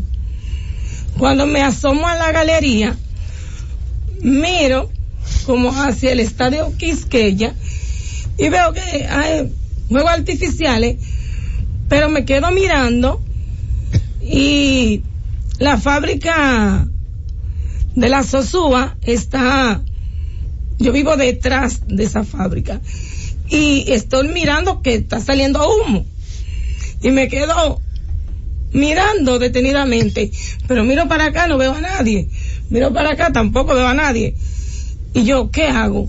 ¿Y será que está cogiendo fuego? O sea, yo no sabía qué hacer. Estamos con mucha ansiedad, claro, con mucha como inseguridad, preocupación. Pero mija, es que lo que tú sufriste, no, yo elogio que tú puedas siquiera articular palabras y hablar, porque no es para menos, Otro problema que no quiero dejar pasar en alto es que ahora, aparte de que ya tenemos las lesiones, también con las reconstrucciones y las construcciones de las viviendas, estamos expuestos al polvo, al ruido, o sea que no sabemos todavía, ya aparte de las lesiones que tenemos por la tragedia. Ahora no sabemos hasta cuándo vamos a estar con la agonía, hasta que se restablezca por lo menos la parte estructural de las viviendas. O sea, esto es algo que yo no tengo, no sé cómo. Y por favor que no le hagan los mismos ranchos, porque tú estás hablando de vivienda, pero cuando tú vas y la ves, eran viviendas porque vivía gente. Es otra cosa. Porque yo pienso que donde quiera que el Estado está, el Estado tiene que ser solemne y tiene que resolver pero soluciones duraderas y permanentes. Doctora, vamos, que ya se nos fue el tiempo. Bien. La doctora Marisol Taveras, presidenta de la Sociedad Dominicana de Psiquiatría. Yo le hago un llamado a todos los lugareños del sector para que cualquier síntoma que presenten, que entiendan que es parte de todo esto, busquen ayuda, pero busquen ayuda de personas especializadas, en este caso de psicólogos y psiquiatras, para poder mitigar este tipo de eventos. Ahora, sobre todo los niños requieren de mucha atención porque son el futuro de nosotros, y estas secuelas pueden quedar permanentemente e invalidarlos. O sea que es muy importante que busquen ayuda a la hora que entiendan que deben buscar. Bueno, muchísimas gracias. Hemos hecho esta presentación. Invitamos, como dijimos al principio, de la manera más cortés a las empresas, al Ministerio de Trabajo. Si no asistieron, fue porque entendieron que no debían hacerlo. No recriminamos nada de esto, pero se perdieron de una tremenda experiencia y de un encuentro impresionantemente fabuloso y positivo, porque aquí hubieran debatido junto con los que han sido los afectados de su desatino, de sus omisiones, de sus negligencias, de su sabulia, de su prepotencia al no cumplir con lo que mandan las leyes, la Constitución y las reglamentaciones. Y se habrían dado cuenta de seguro que ganarían mucho más cumpliendo con las normas, preservando vida, que descuidándolo. Porque de alguna manera, por poderoso que usted sea, algún resentimiento le podrá quedar como un eco en lontananza, donde todo se pierde, que le diga: fui culpable de lo que pude haber evitado. Y yo pienso que, sensible como debemos ser los seres humanos, le pudo haber dado hasta vergüenza. Una sociedad que exige respeto, una sociedad que no quiere, que está cansada de implorar, de rogar, de que le den de las caritativas acciones de los que se creen dueños de todo y vienen a traer migajas. No, esta sociedad quiere que le den lo que le toca, que le den lo que dice la ley. ¿Y por qué hacemos tanto hincapié en este tema del cumplimiento de la ley? Porque en las sociedades injustas, de poca equidad, lo único que puede esperar un sin voz, un infeliz, un desvalido que pudiera tocarle es lo que diga la ley. Pero si ni siquiera la ley se cumple, entonces la esperanza de ese desvalido se habrán esfumado para siempre. ¿Y qué le queda a una sociedad donde lo poco que la ley manda no le toca al que tiene derecho a ello? O la rebeldía, el caos, o profundizar los niveles de injusticia. Por donde quiera que uno mira esto, cuadraría muy mal. Por eso entonces nosotros nos hubiera gustado que este hubiera sido un debate completo. De todas maneras, una parte muy importante del pueblo estuvo aquí, otros estuvieron por los micrófonos y otros a través de las redes. El pueblo se pronunció. El que sea muy tonto, que siga con los oídos sordos. Muchas gracias. Están los sabios en la Z. Gracias por escucharnos. Sigue conectado. Z